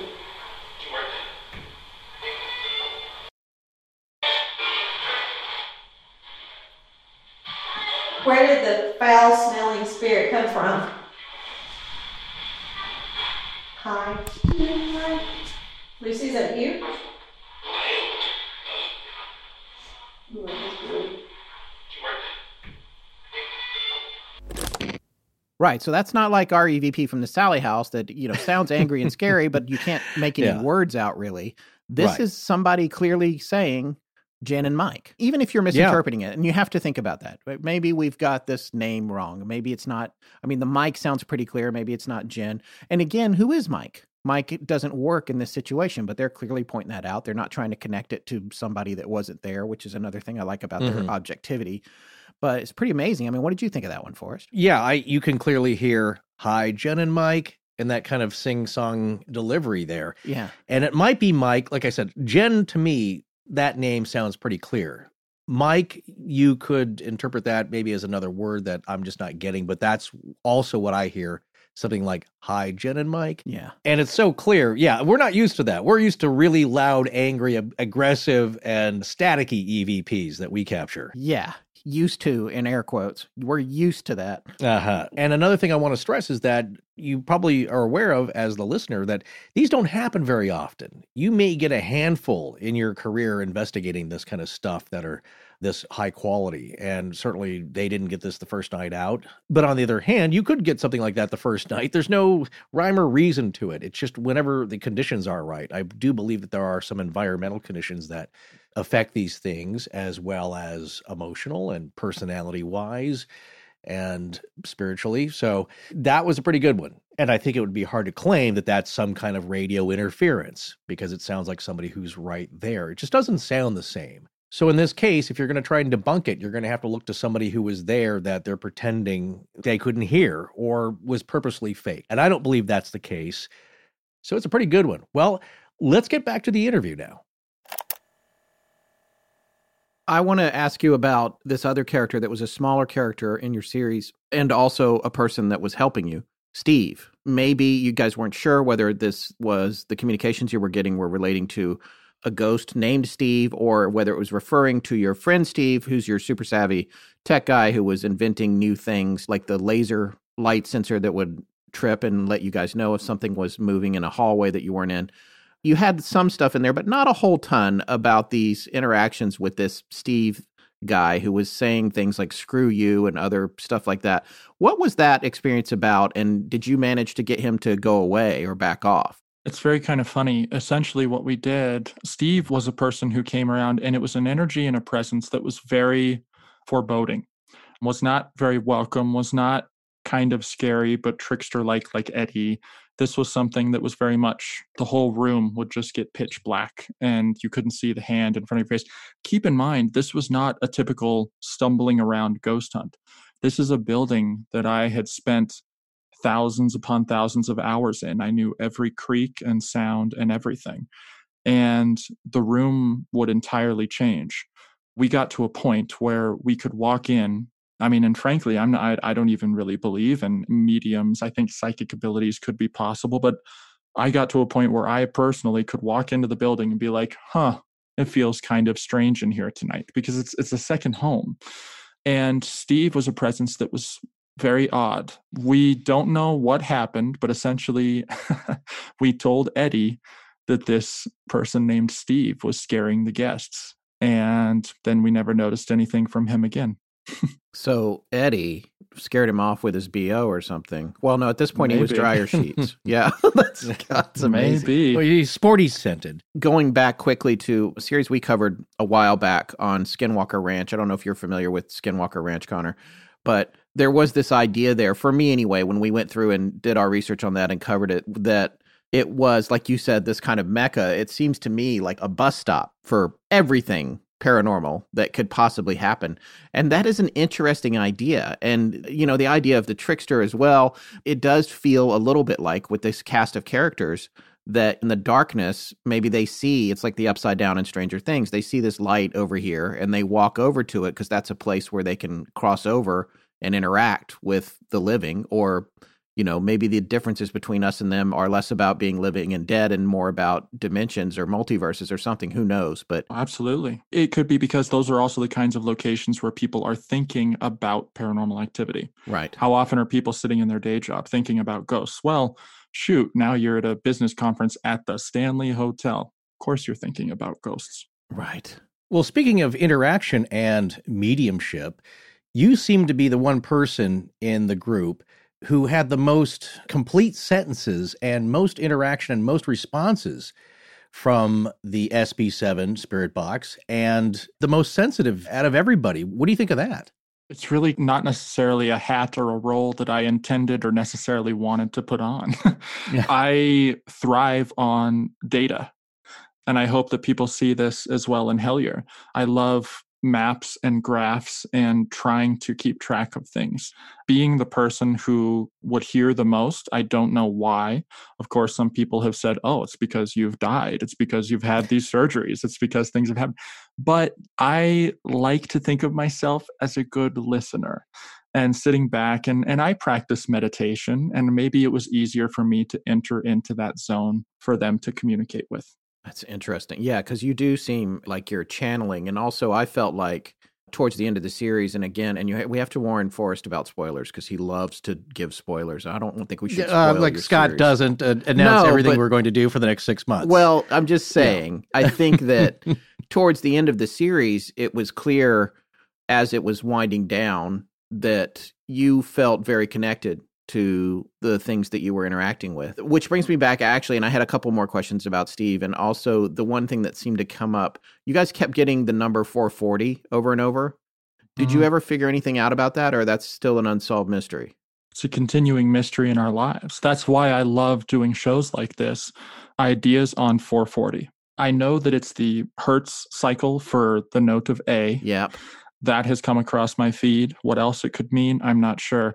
But it was a very legitimate thing over months that we kept hearing that number, use 440. During the inception of the method, when you would think if there is a spirit operator on the other side, maybe that's when they were like, oh, here's something new. Here's a hint that we have not deciphered yet.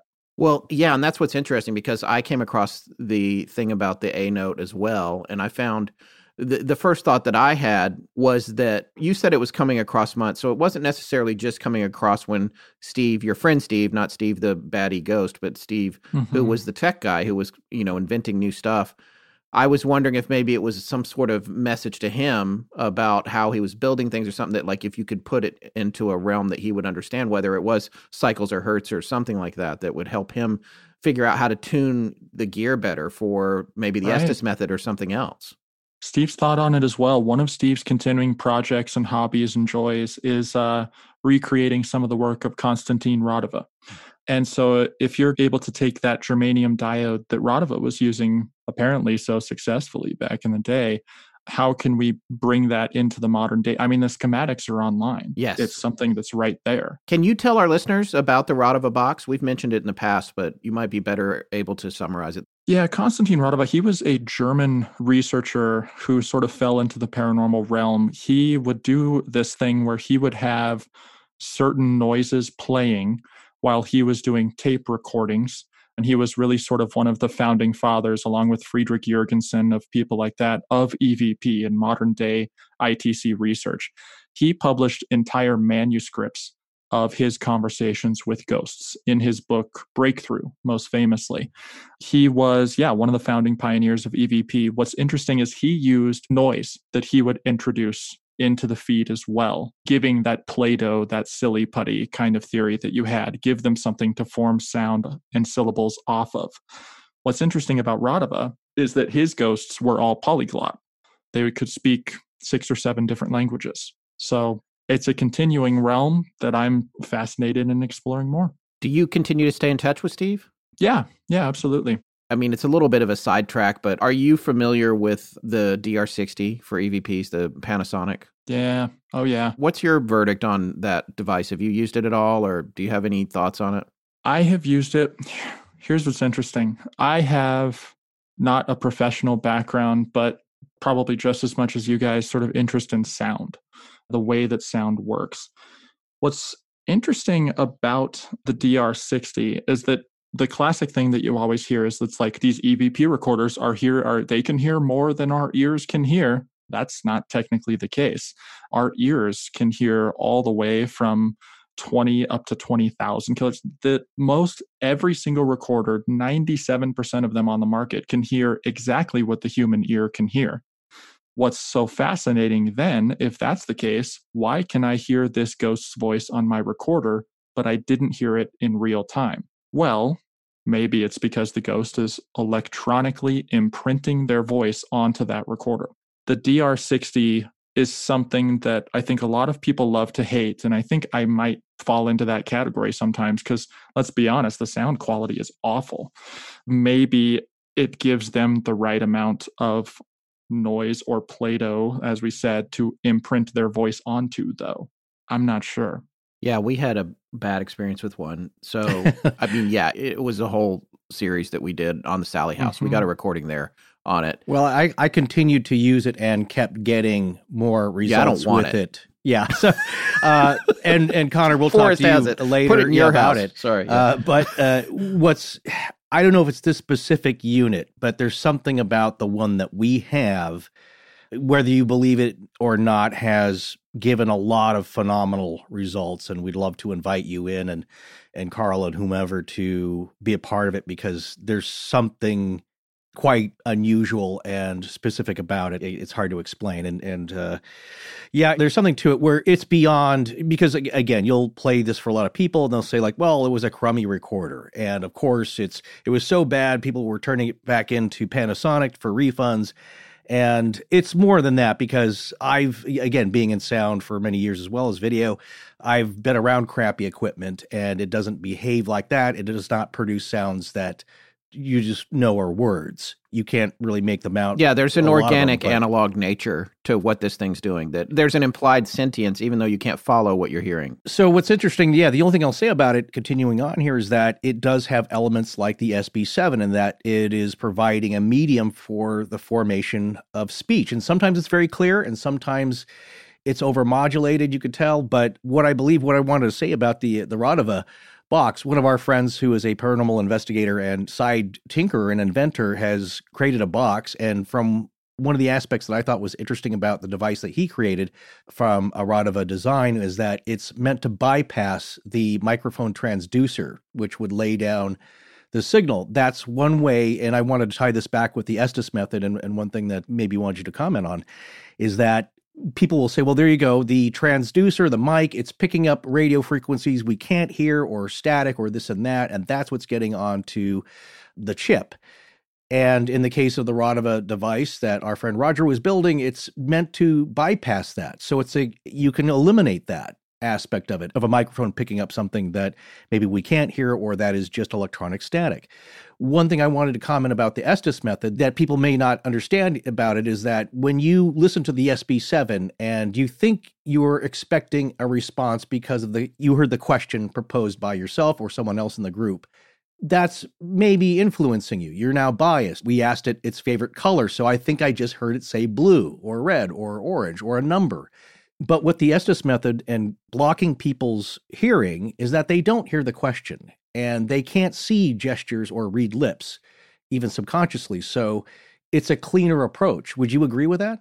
Yeah, absolutely. That's the entirety of the foundation of it. Honestly, it came into inception because we got tired of the people who would go on our tours when we would play that for 10, 15 minutes, picking out exactly what they wanted to hear, because I didn't think it was real interaction.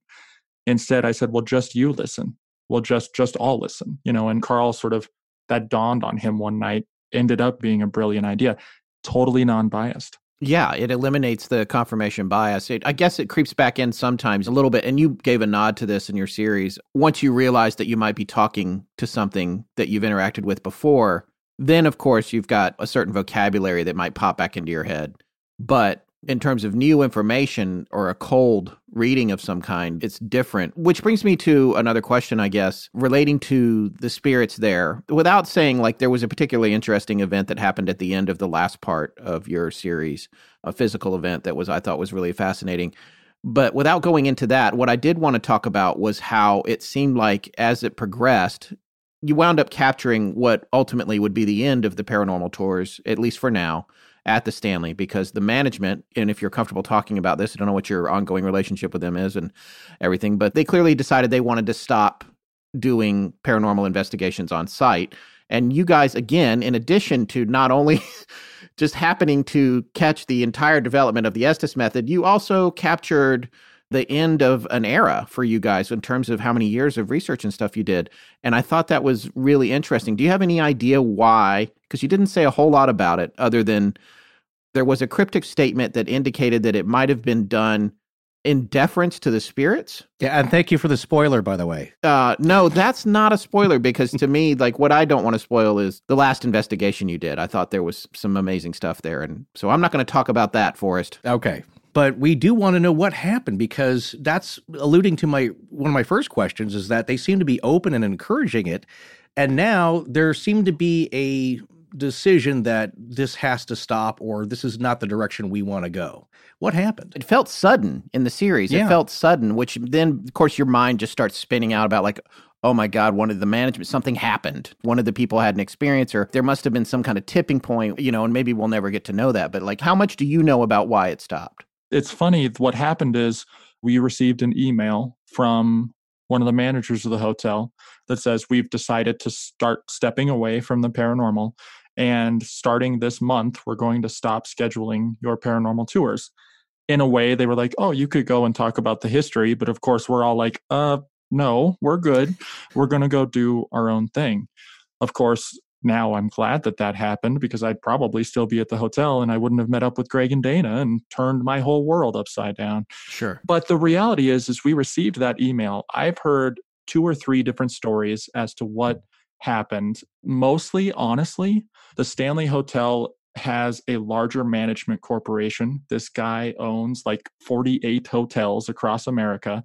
My best guess is that he does not like ghosts, and he didn't necessarily have wind of exactly what the direct management at the Stanley Hotel was allowing to happen with like full on purported, like, here's a ghost investigation.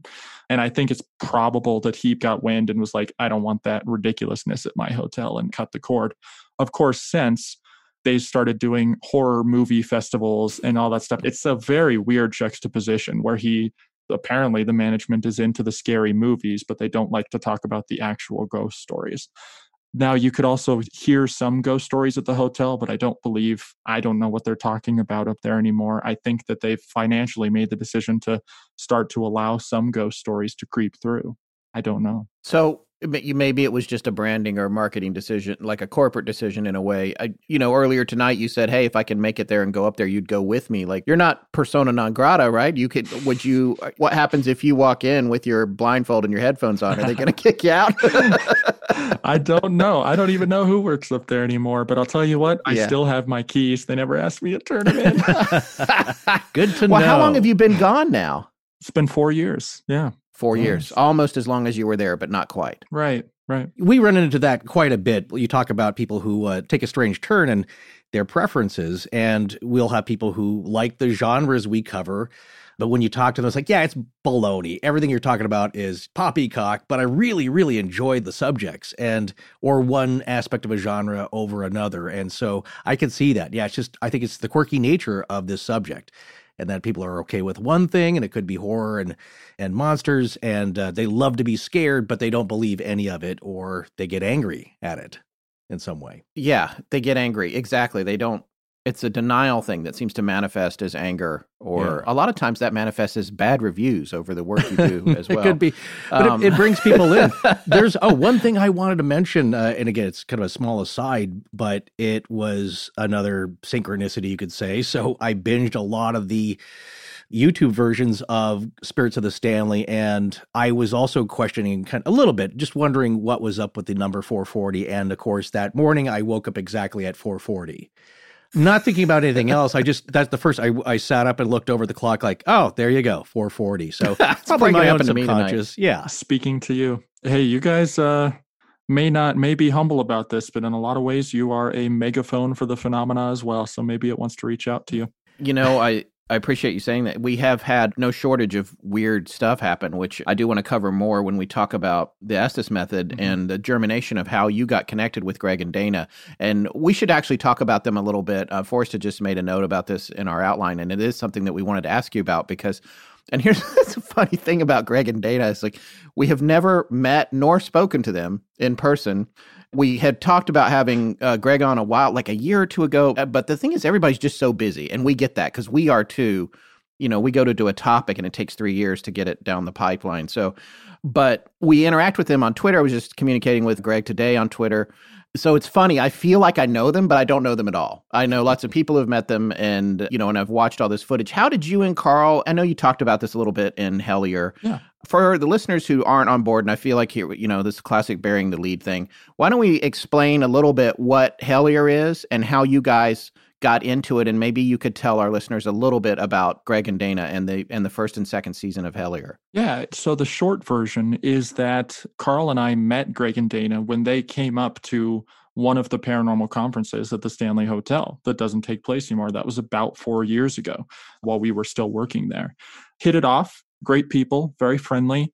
Their main thing is that they run the Traveling Museum of the Paranormal and the Occult. Right. So they sort of become a safe house for people around the country who send them these terrifying objects that they're very scared of. And they all have very interesting stories. and they sort of give it a place. And then they travel around with these objects and tell their stories. But they also run some paranormal news sites, Planet Weird, Week in Weird. And so naturally, Greg receives a whole bunch of very strange emails. In 2012, early on in his career in this, on a blog, he received some emails from a man named David Christie, who said he was seeing these goblins, these small creatures who were just terrorizing his family night after night in rural Kentucky. And he sent Greg pictures of the beings, sent him footprints, sent him every piece of evidence that Greg asked for, he received from this man. And then the guy completely disappeared off the face of the earth. Greg then received another mysterious email that said, "Why did you stop when you were so close?" and a coded message that seemed to be relating to this case. Essentially, Hellier happened because Carl heard Greg tell this story on a podcast. And Carl thought, that is fascinating.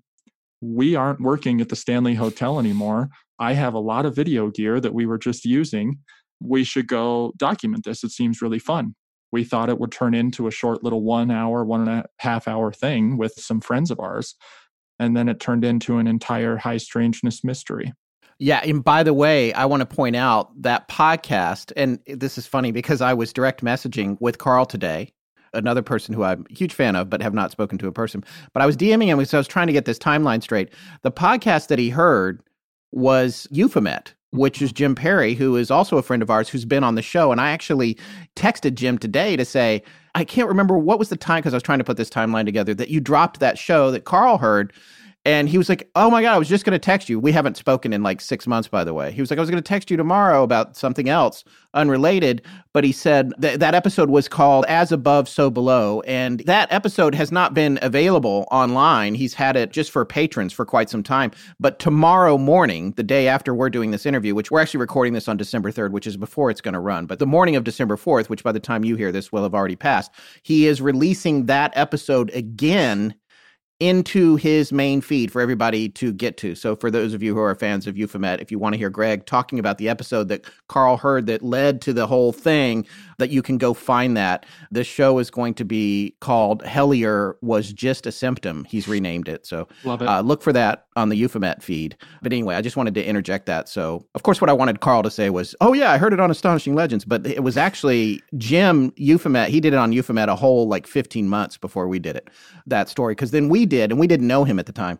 15 months later, we did a 3-part in-depth series on Kelly Hopkinsville and that whole occasion. You know, you talk about cases like Hellier, and you talk about cases like the Kelly Hopkinsville case.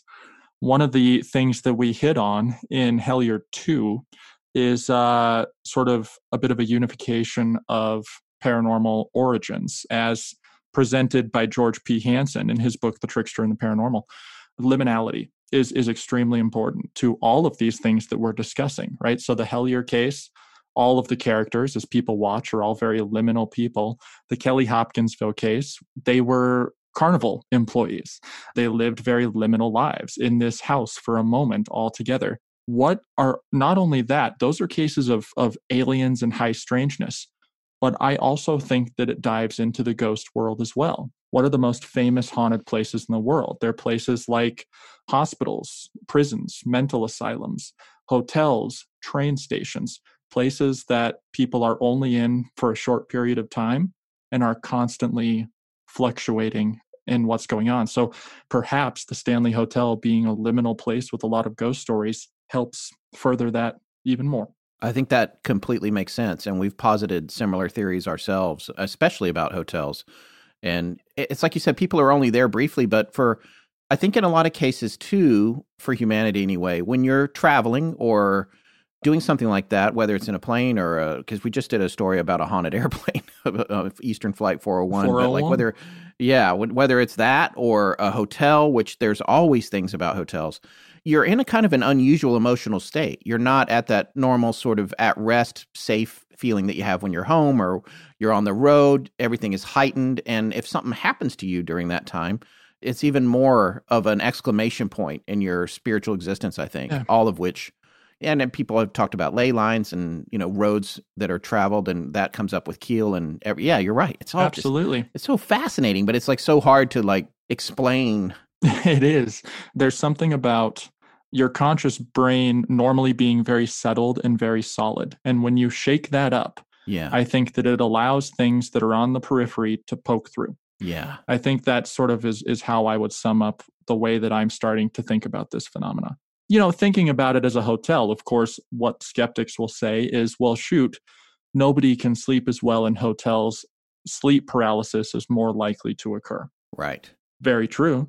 But that doesn't explain how I was completely awake and, saw the shadow figure and heard the giggle at the end of the hallway. Right. Yeah, there's something to it. Well, coming back to your talking about Greg and Dana, so after the podcast, you guys connected with them, or Carl did, and where did it go from there? Carl kept hitting Greg up, thinking this is a really good story. It'd be really cool. He just wanted to go out and sort of have Greg tell the story.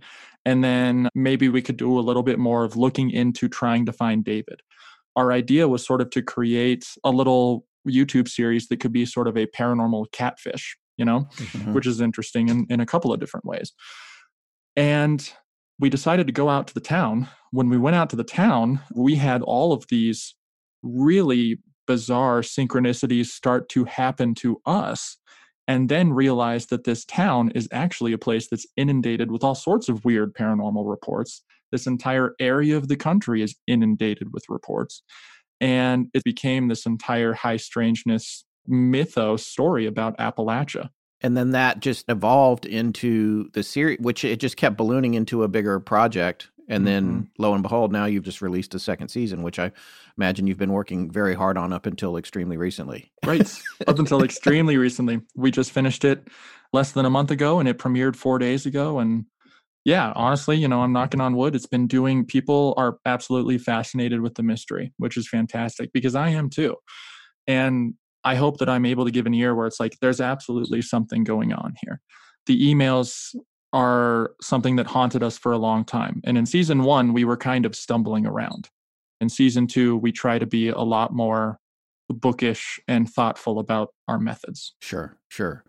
Well, yeah, and for everybody who is interested in that, you can find it on Amazon. If you have Amazon Prime like I do, it's just there, which is beautiful. You can just watch it right out of the gate. Well, usually, yeah, there are connections. Scott and I have noticed this. We've certainly not been doing it as long as you folks have and don't do it as in depth. We cover something and then move on to the next thing. But there are usually connections when we look back on something that we didn't anticipate.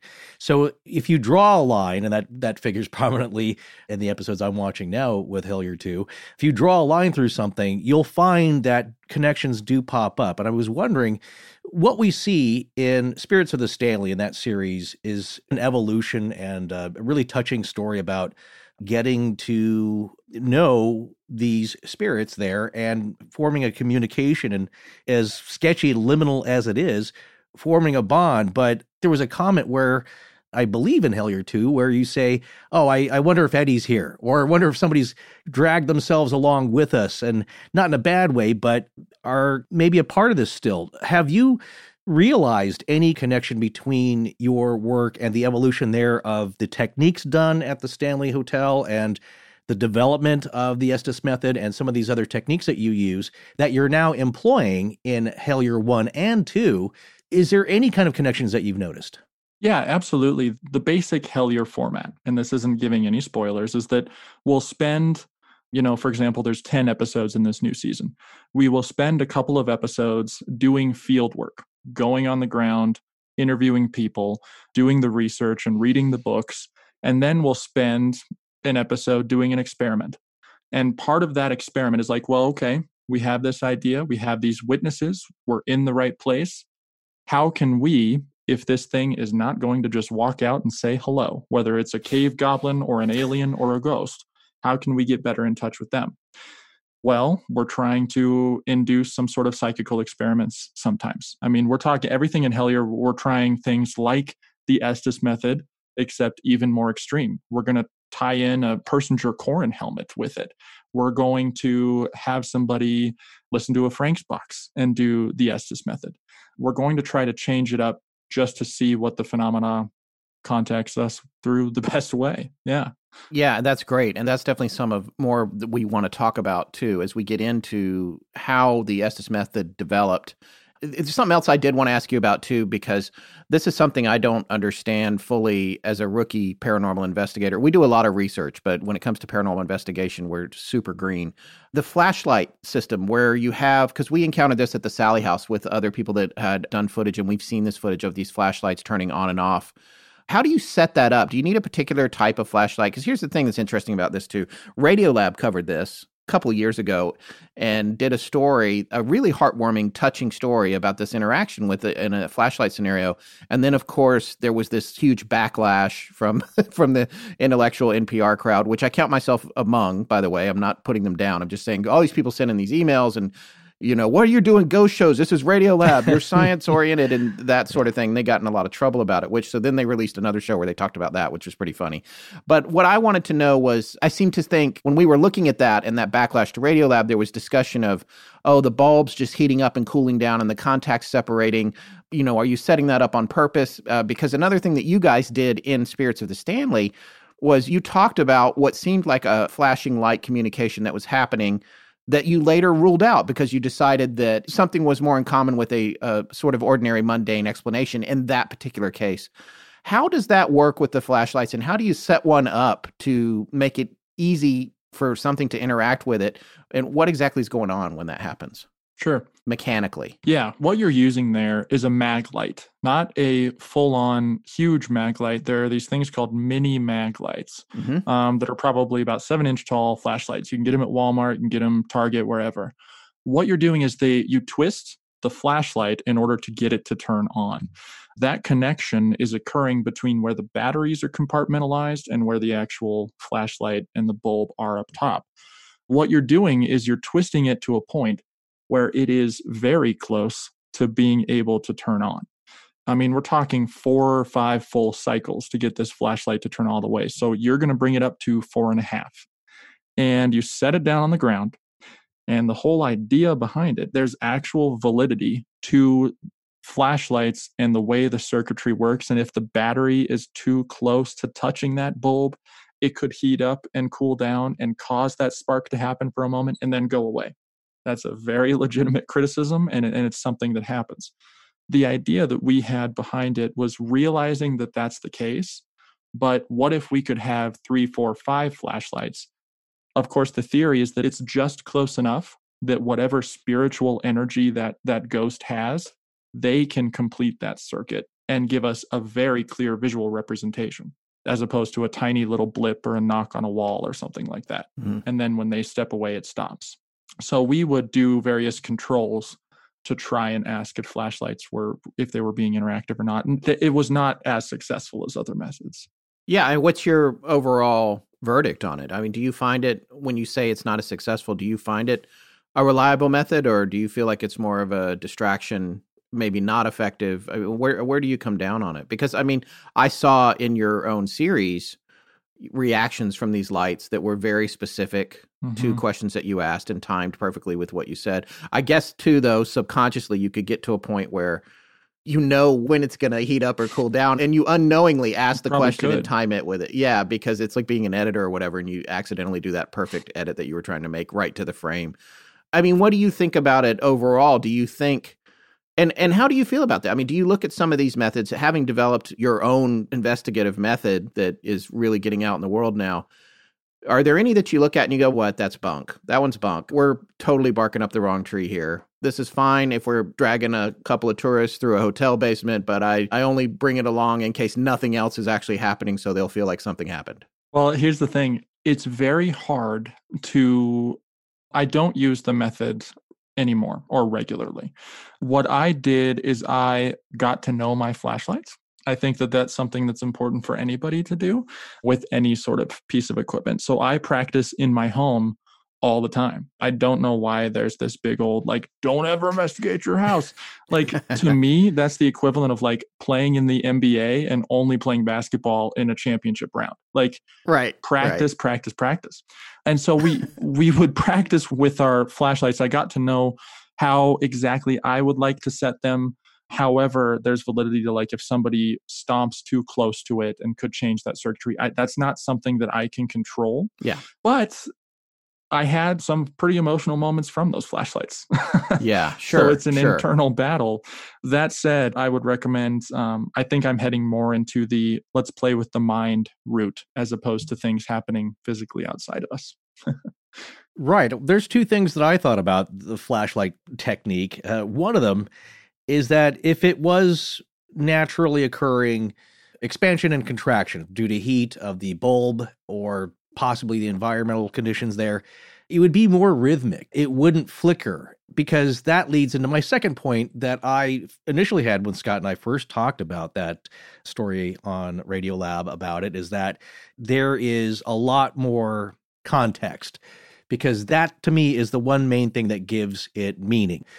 If you ask something like, what's your favorite color? And you get back the response, mayonnaise, that's meaningless. But if you ask a specific question, you get an answer to that question and it makes sense, then that is context. And that's what the receiver of the message is looking for and what gives it meaning, because it is much like the story that was in Radiolab, and that young man believed he was speaking to the spirits of his parents, and they were answering specific questions that only he would know and understand. And that's why he breaks down, because that delivered all the meaning.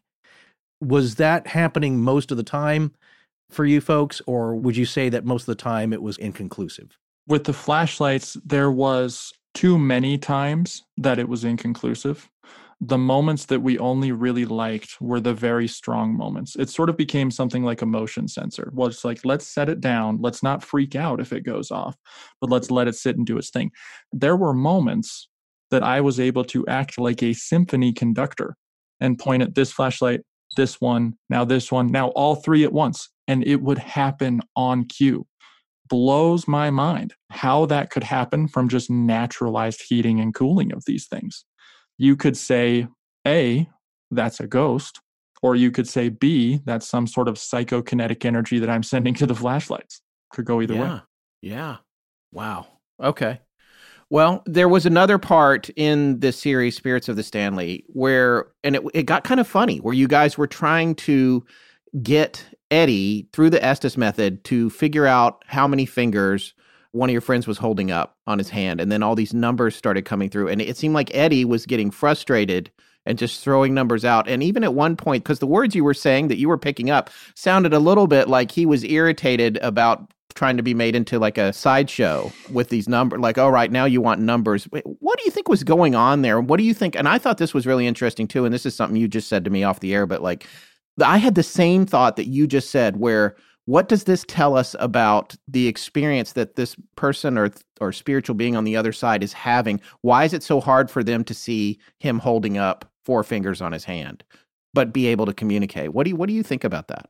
It's a very shocking premise. Looking back on that session, the context, my friend Mark is sitting there holding up the number 4 on his hand.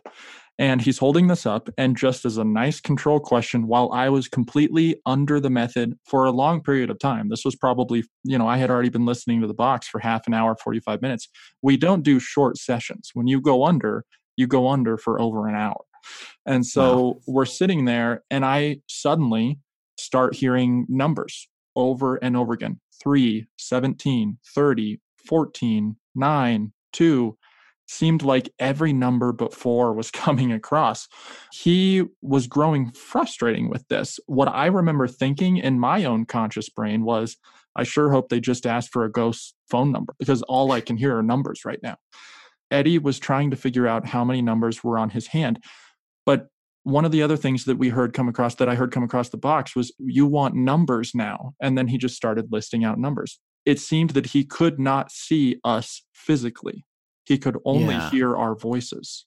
Or thoughts or something. Or something. Yeah. Or it's, my thought was it's a little bit of your friend being a smart aleck or a trickster, like, giving you the wrong answer. It's you go to get into the car and your friend pulls away 10 feet. And you do it again, he pulls away 10 feet. And it's that joke. It's like, oh, you want some numbers? 17, 102. 2, 3, it's like, I'll play with you and I know what you're asking, but I might not give it to you. I might have a little fun with you here. But it also could be that whoever this spirit is trying their best, because you hear that a lot too, trying, or I'm attempting, they seem to be attempting to work with you, but can't. Yeah, they're quite having get there. difficulty. Yeah. Right. Yeah. There's a sort of spirit operation aspect to it. And you look at it, and that's one of the things that I hope gets out there more into the larger jargon of the paranormal is just being nice to ghosts. We have no idea how difficult this is for them. Right. They're putting forth a lot of effort to try to talk to us. And that's part of why I wanted to continue my research, and why when we left the Stanley Hotel, I straight up asked the ghosts to come with me. I was like, I don't know if you're going to be talked to as much, but I want to keep talking with you. So come with us. We'll continue it. You just beautifully segued into my last question, which was about that. There was a couple of things about that because, as you were leaving, and this was after, for our listeners who haven't seen your web series, which, as we said, we'll have a link to it. But you guys were getting shut down effectively. And one of the things you pointed out was how you always told them not to follow you home when you finished a session, which I think is a very wise policy when you're doing this kind of thing. But then on that last day, you were like, hey, load up on the bus, and which I thought was, and it's funny, when I started our series out, our listeners know this, but you might not, but I was wanting to experience something. And then after the experience that I had at the Sally house, my whole way of thinking about all of this stuff switched around, meaning that a few years ago, I might not have thought so much about what you said. But since then, I would be nervous to say, follow me home, because I'd be worried about the things that aren't talking to you, but also accept the invitation. So my question is, did anything follow you? Have you stayed in touch, or have you been able to conjure any kind of interaction with Lucy or Paul or Eddie since then? And more importantly, off-site? We've had continuous visits from one particular ghost, and that's Eddie. He has appeared over and over throughout the last 3 or 4 years or so. We'll have, not every day, 2 or 3 interactions every year that are very clearly Eddie stopping in. And I love it. I think it's fantastic. And the reason is because at that point, there was always this moral issue with what we did, because what we were doing is I was being paid to take groups of tourists to go and try and experience these ghosts. I felt like I was a tour guide who was giving whale tours, but I was friends with the whales, Yeah. I'm sitting here, and how do I balance that? And so there was, in a strange way, a sense of freedom of being like, I want to keep talking with you. Let's go. You're my friend. Let's go. And so Eddie has stopped by. In particular, when I started 2 years ago, I started dating my girlfriend, and she started to notice things happening in her apartment within a couple of weeks of our first date. And she had not made the deep dive into what I'm really into, and told me about these experiences. And it was crystal clear that Eddie had stopped by her place when I wasn't there. Oh, man. Is he still carrying a smell with him? A bit of a smell from time to time, mostly object interaction and a low voice. Ooh, party foul on both counts. Yeah. Yeah, and that's one other thing that we didn't bring up, but one of the, I thought was a very compelling EVP was the one that Michelle Tate got in the bathroom, right? I don't remember which building you were in for that, but she was in the ladies' room and got that recording, which you can clearly hear it say, leave. What do you want us to do? And it says leave, right? And it sounds like a woman's voice too. Again, we don't know what anonymous spirits were stopping by. That was the train station of the Stanley Hotel. If you had to tie it to one, that could potentially be Lucy, who went to the women's bathroom as a place of privacy, which is odd, but could have been something that happened. That was, every now and then you get the leave, the get out, things like that. More often you would get the hello, hi, things like that. So it's like any human friend interaction. Yeah. Sure. How did you meet up with Michelle? How did she become part of the group, and where did she go? Do you continue to interact with her with investigations? Yeah, Michelle's fantastic. She came up and really joined the hotel, joined our team as a dream job. She was on a couple of seasons of the show Ghost Hunters, and most people will know her from that. She found out that Lisa, who had helped us out sometimes, was leaving, and that we were still doing these investigations. And it's like, yeah, Michelle, come on up. She became a regular member of the team. She was at the hotel for a little over a year. So not as long as Carl and I, but enough to really make it a good team unit. She has since, she's living her life out in Texas and working a different job and doing things with still interested in the phenomena and different ghost stories and things like that, but not quite as publicly. Well, Connor, we want to thank you so much for coming on the show. We are looking forward to talking to you again next week about the Estes method and how it evolved and how it continues to evolve. So this has been a lot of fun. Thank you so much for having me. Yeah, it's wonderful to get to talk about some of the background. And now that everybody knows the background, let's get weird with some experiments.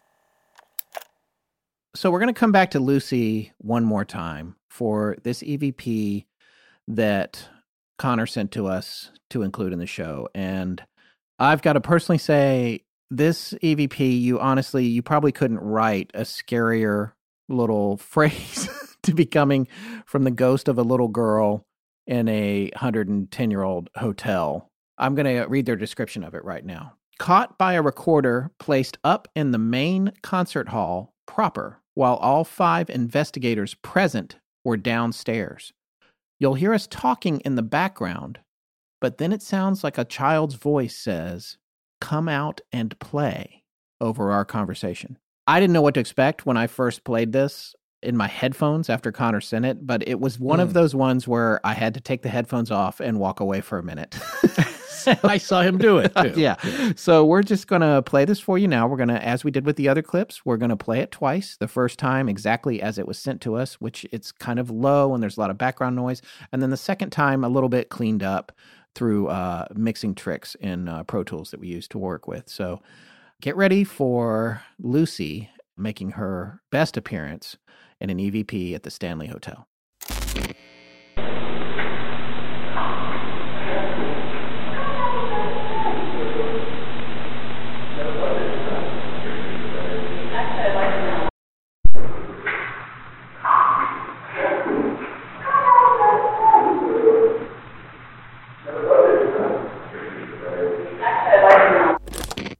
That to me is just chilling, and it's not chilling in the same way that File 10 at the Sally House is chilling. Right. It's chilling in all the other things that make it spooky. A little girl, and also the talking.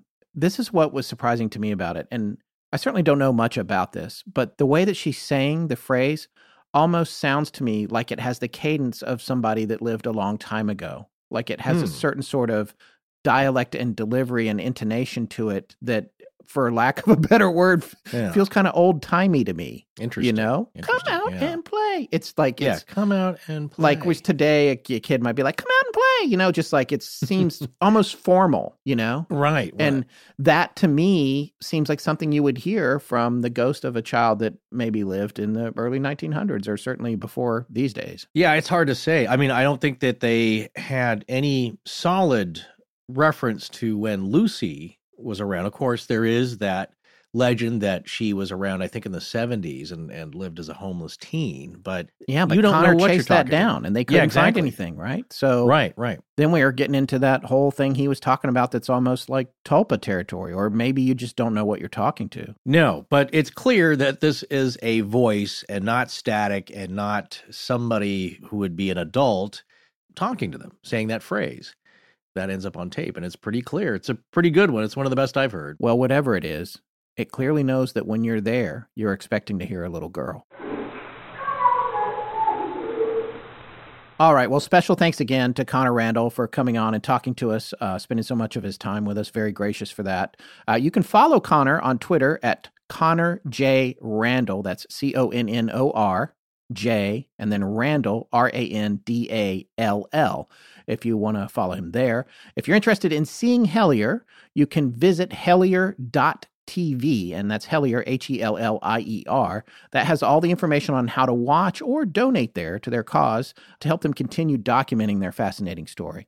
I got to say, Forrest, I just immensely enjoyed that interview. I want to thank him again for coming on. I really actually want to go to the Stanley now. So maybe you and I can do that if we're lucky in 2020. There's a good chance I'm going to be in Denver anyway to visit my dad. So right. Yeah, I think it would be cool to go, take the DR60, take the SB7, take the Connect SLS. And yeah, we got all kinds of toys and gear and instruments now to see what we can get, but we got to get out with them in some capacity at some time. Yeah, and I can't think of a better place to start off. We already know some of the residents. Of course, who knows if they'd come out for us? They'd probably be like, who are these bozos? Well, somebody comes out for you, apparently. Maybe just that one location, but yeah, you never know. I think that's the case here, is that it is very unpredictable, and that ruffles a lot of people's sense of reason when investigating ghosts or trying to get evidence, or as they would want, proof. But it doesn't happen that way. But occasionally you'll get some snippets that really make you think. And I think that's what we have here. Well, I'll just say one last thing here, in that my expectations, I believe, were changed a little, in that I think, like a lot of us, you associate this Stanley Hotel with the movie The Shining. And it's probably got some dark and demented history that made it so haunted, and something bad happened there and continued to, and that's what's trapped at the place. But it doesn't seem to be the case with the Stanley. It had a very mild and nice and peaceful start to its long life, and continues to. But it's like that quote that we said at the beginning. And I believe that comes from the novel The Shining, in that Stephen King wrote, as we said in the beginning, any big hotels have got scandals, just like every big hotel has got a ghost. Why? Because, people come and go.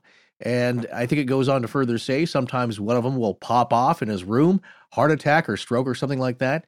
Hotels are superstitious places.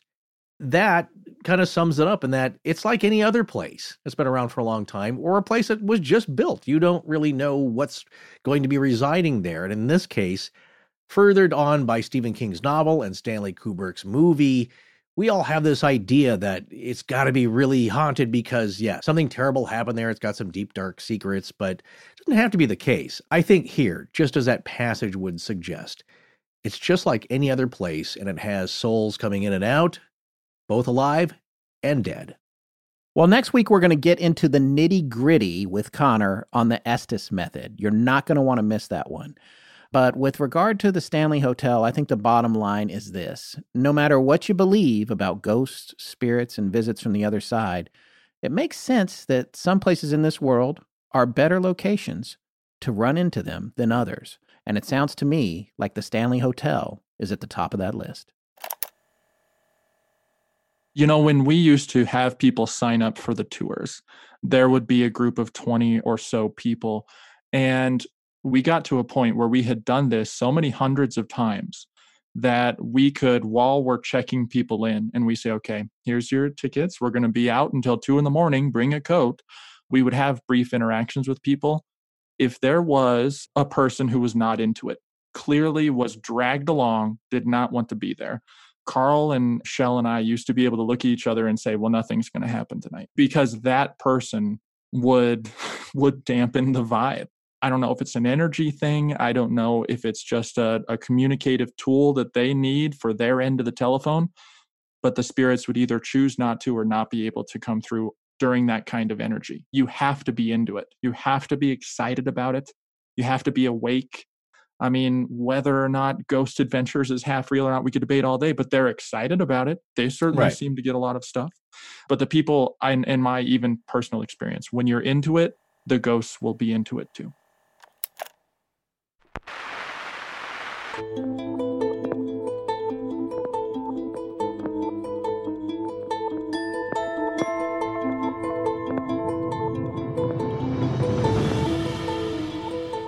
That's going to wrap up tonight's episode on the Stanley Hotel. Special thanks to Connor J. Randall, who returns next week to talk in depth about the development of the Estes method, an intriguing new paranormal investigation technique that he and Carl Pfeiffer developed while working at the Stanley. Please remember to support our sponsors. They help keep the show free and the lights on in Blanket Fortiana. Special thanks to John Bolin. Hi, I'm Bronwyn. V-E-A-M.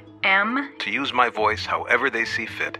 Galaxy-wide in perpetuity. And when I'm not going to bed with all of the lights and the TV on. Our show is edited by Sarah Voorhees Wendell and co-produced by Tess Feifel, who is also our head of research. Our theme, which is available as a ringtone, was composed by Judson Crane, and our sound design and additional composing is by Ryan McCullough. Special thanks to the Astonishing Research Corps.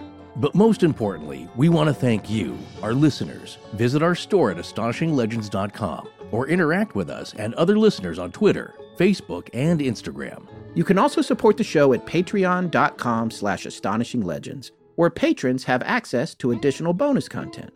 No part of this show may be reproduced anywhere without permission. Copyright Astonishing Legends Productions. Good night.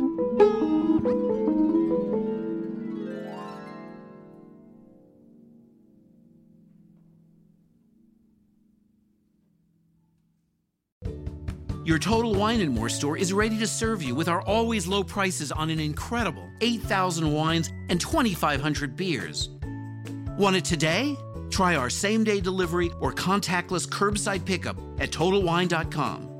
Whether you're grabbing your favorite beer or pouring a glass to enjoy an evening on the deck, Total Wine & More has you covered. Visit any of our 12 stores in Northern Virginia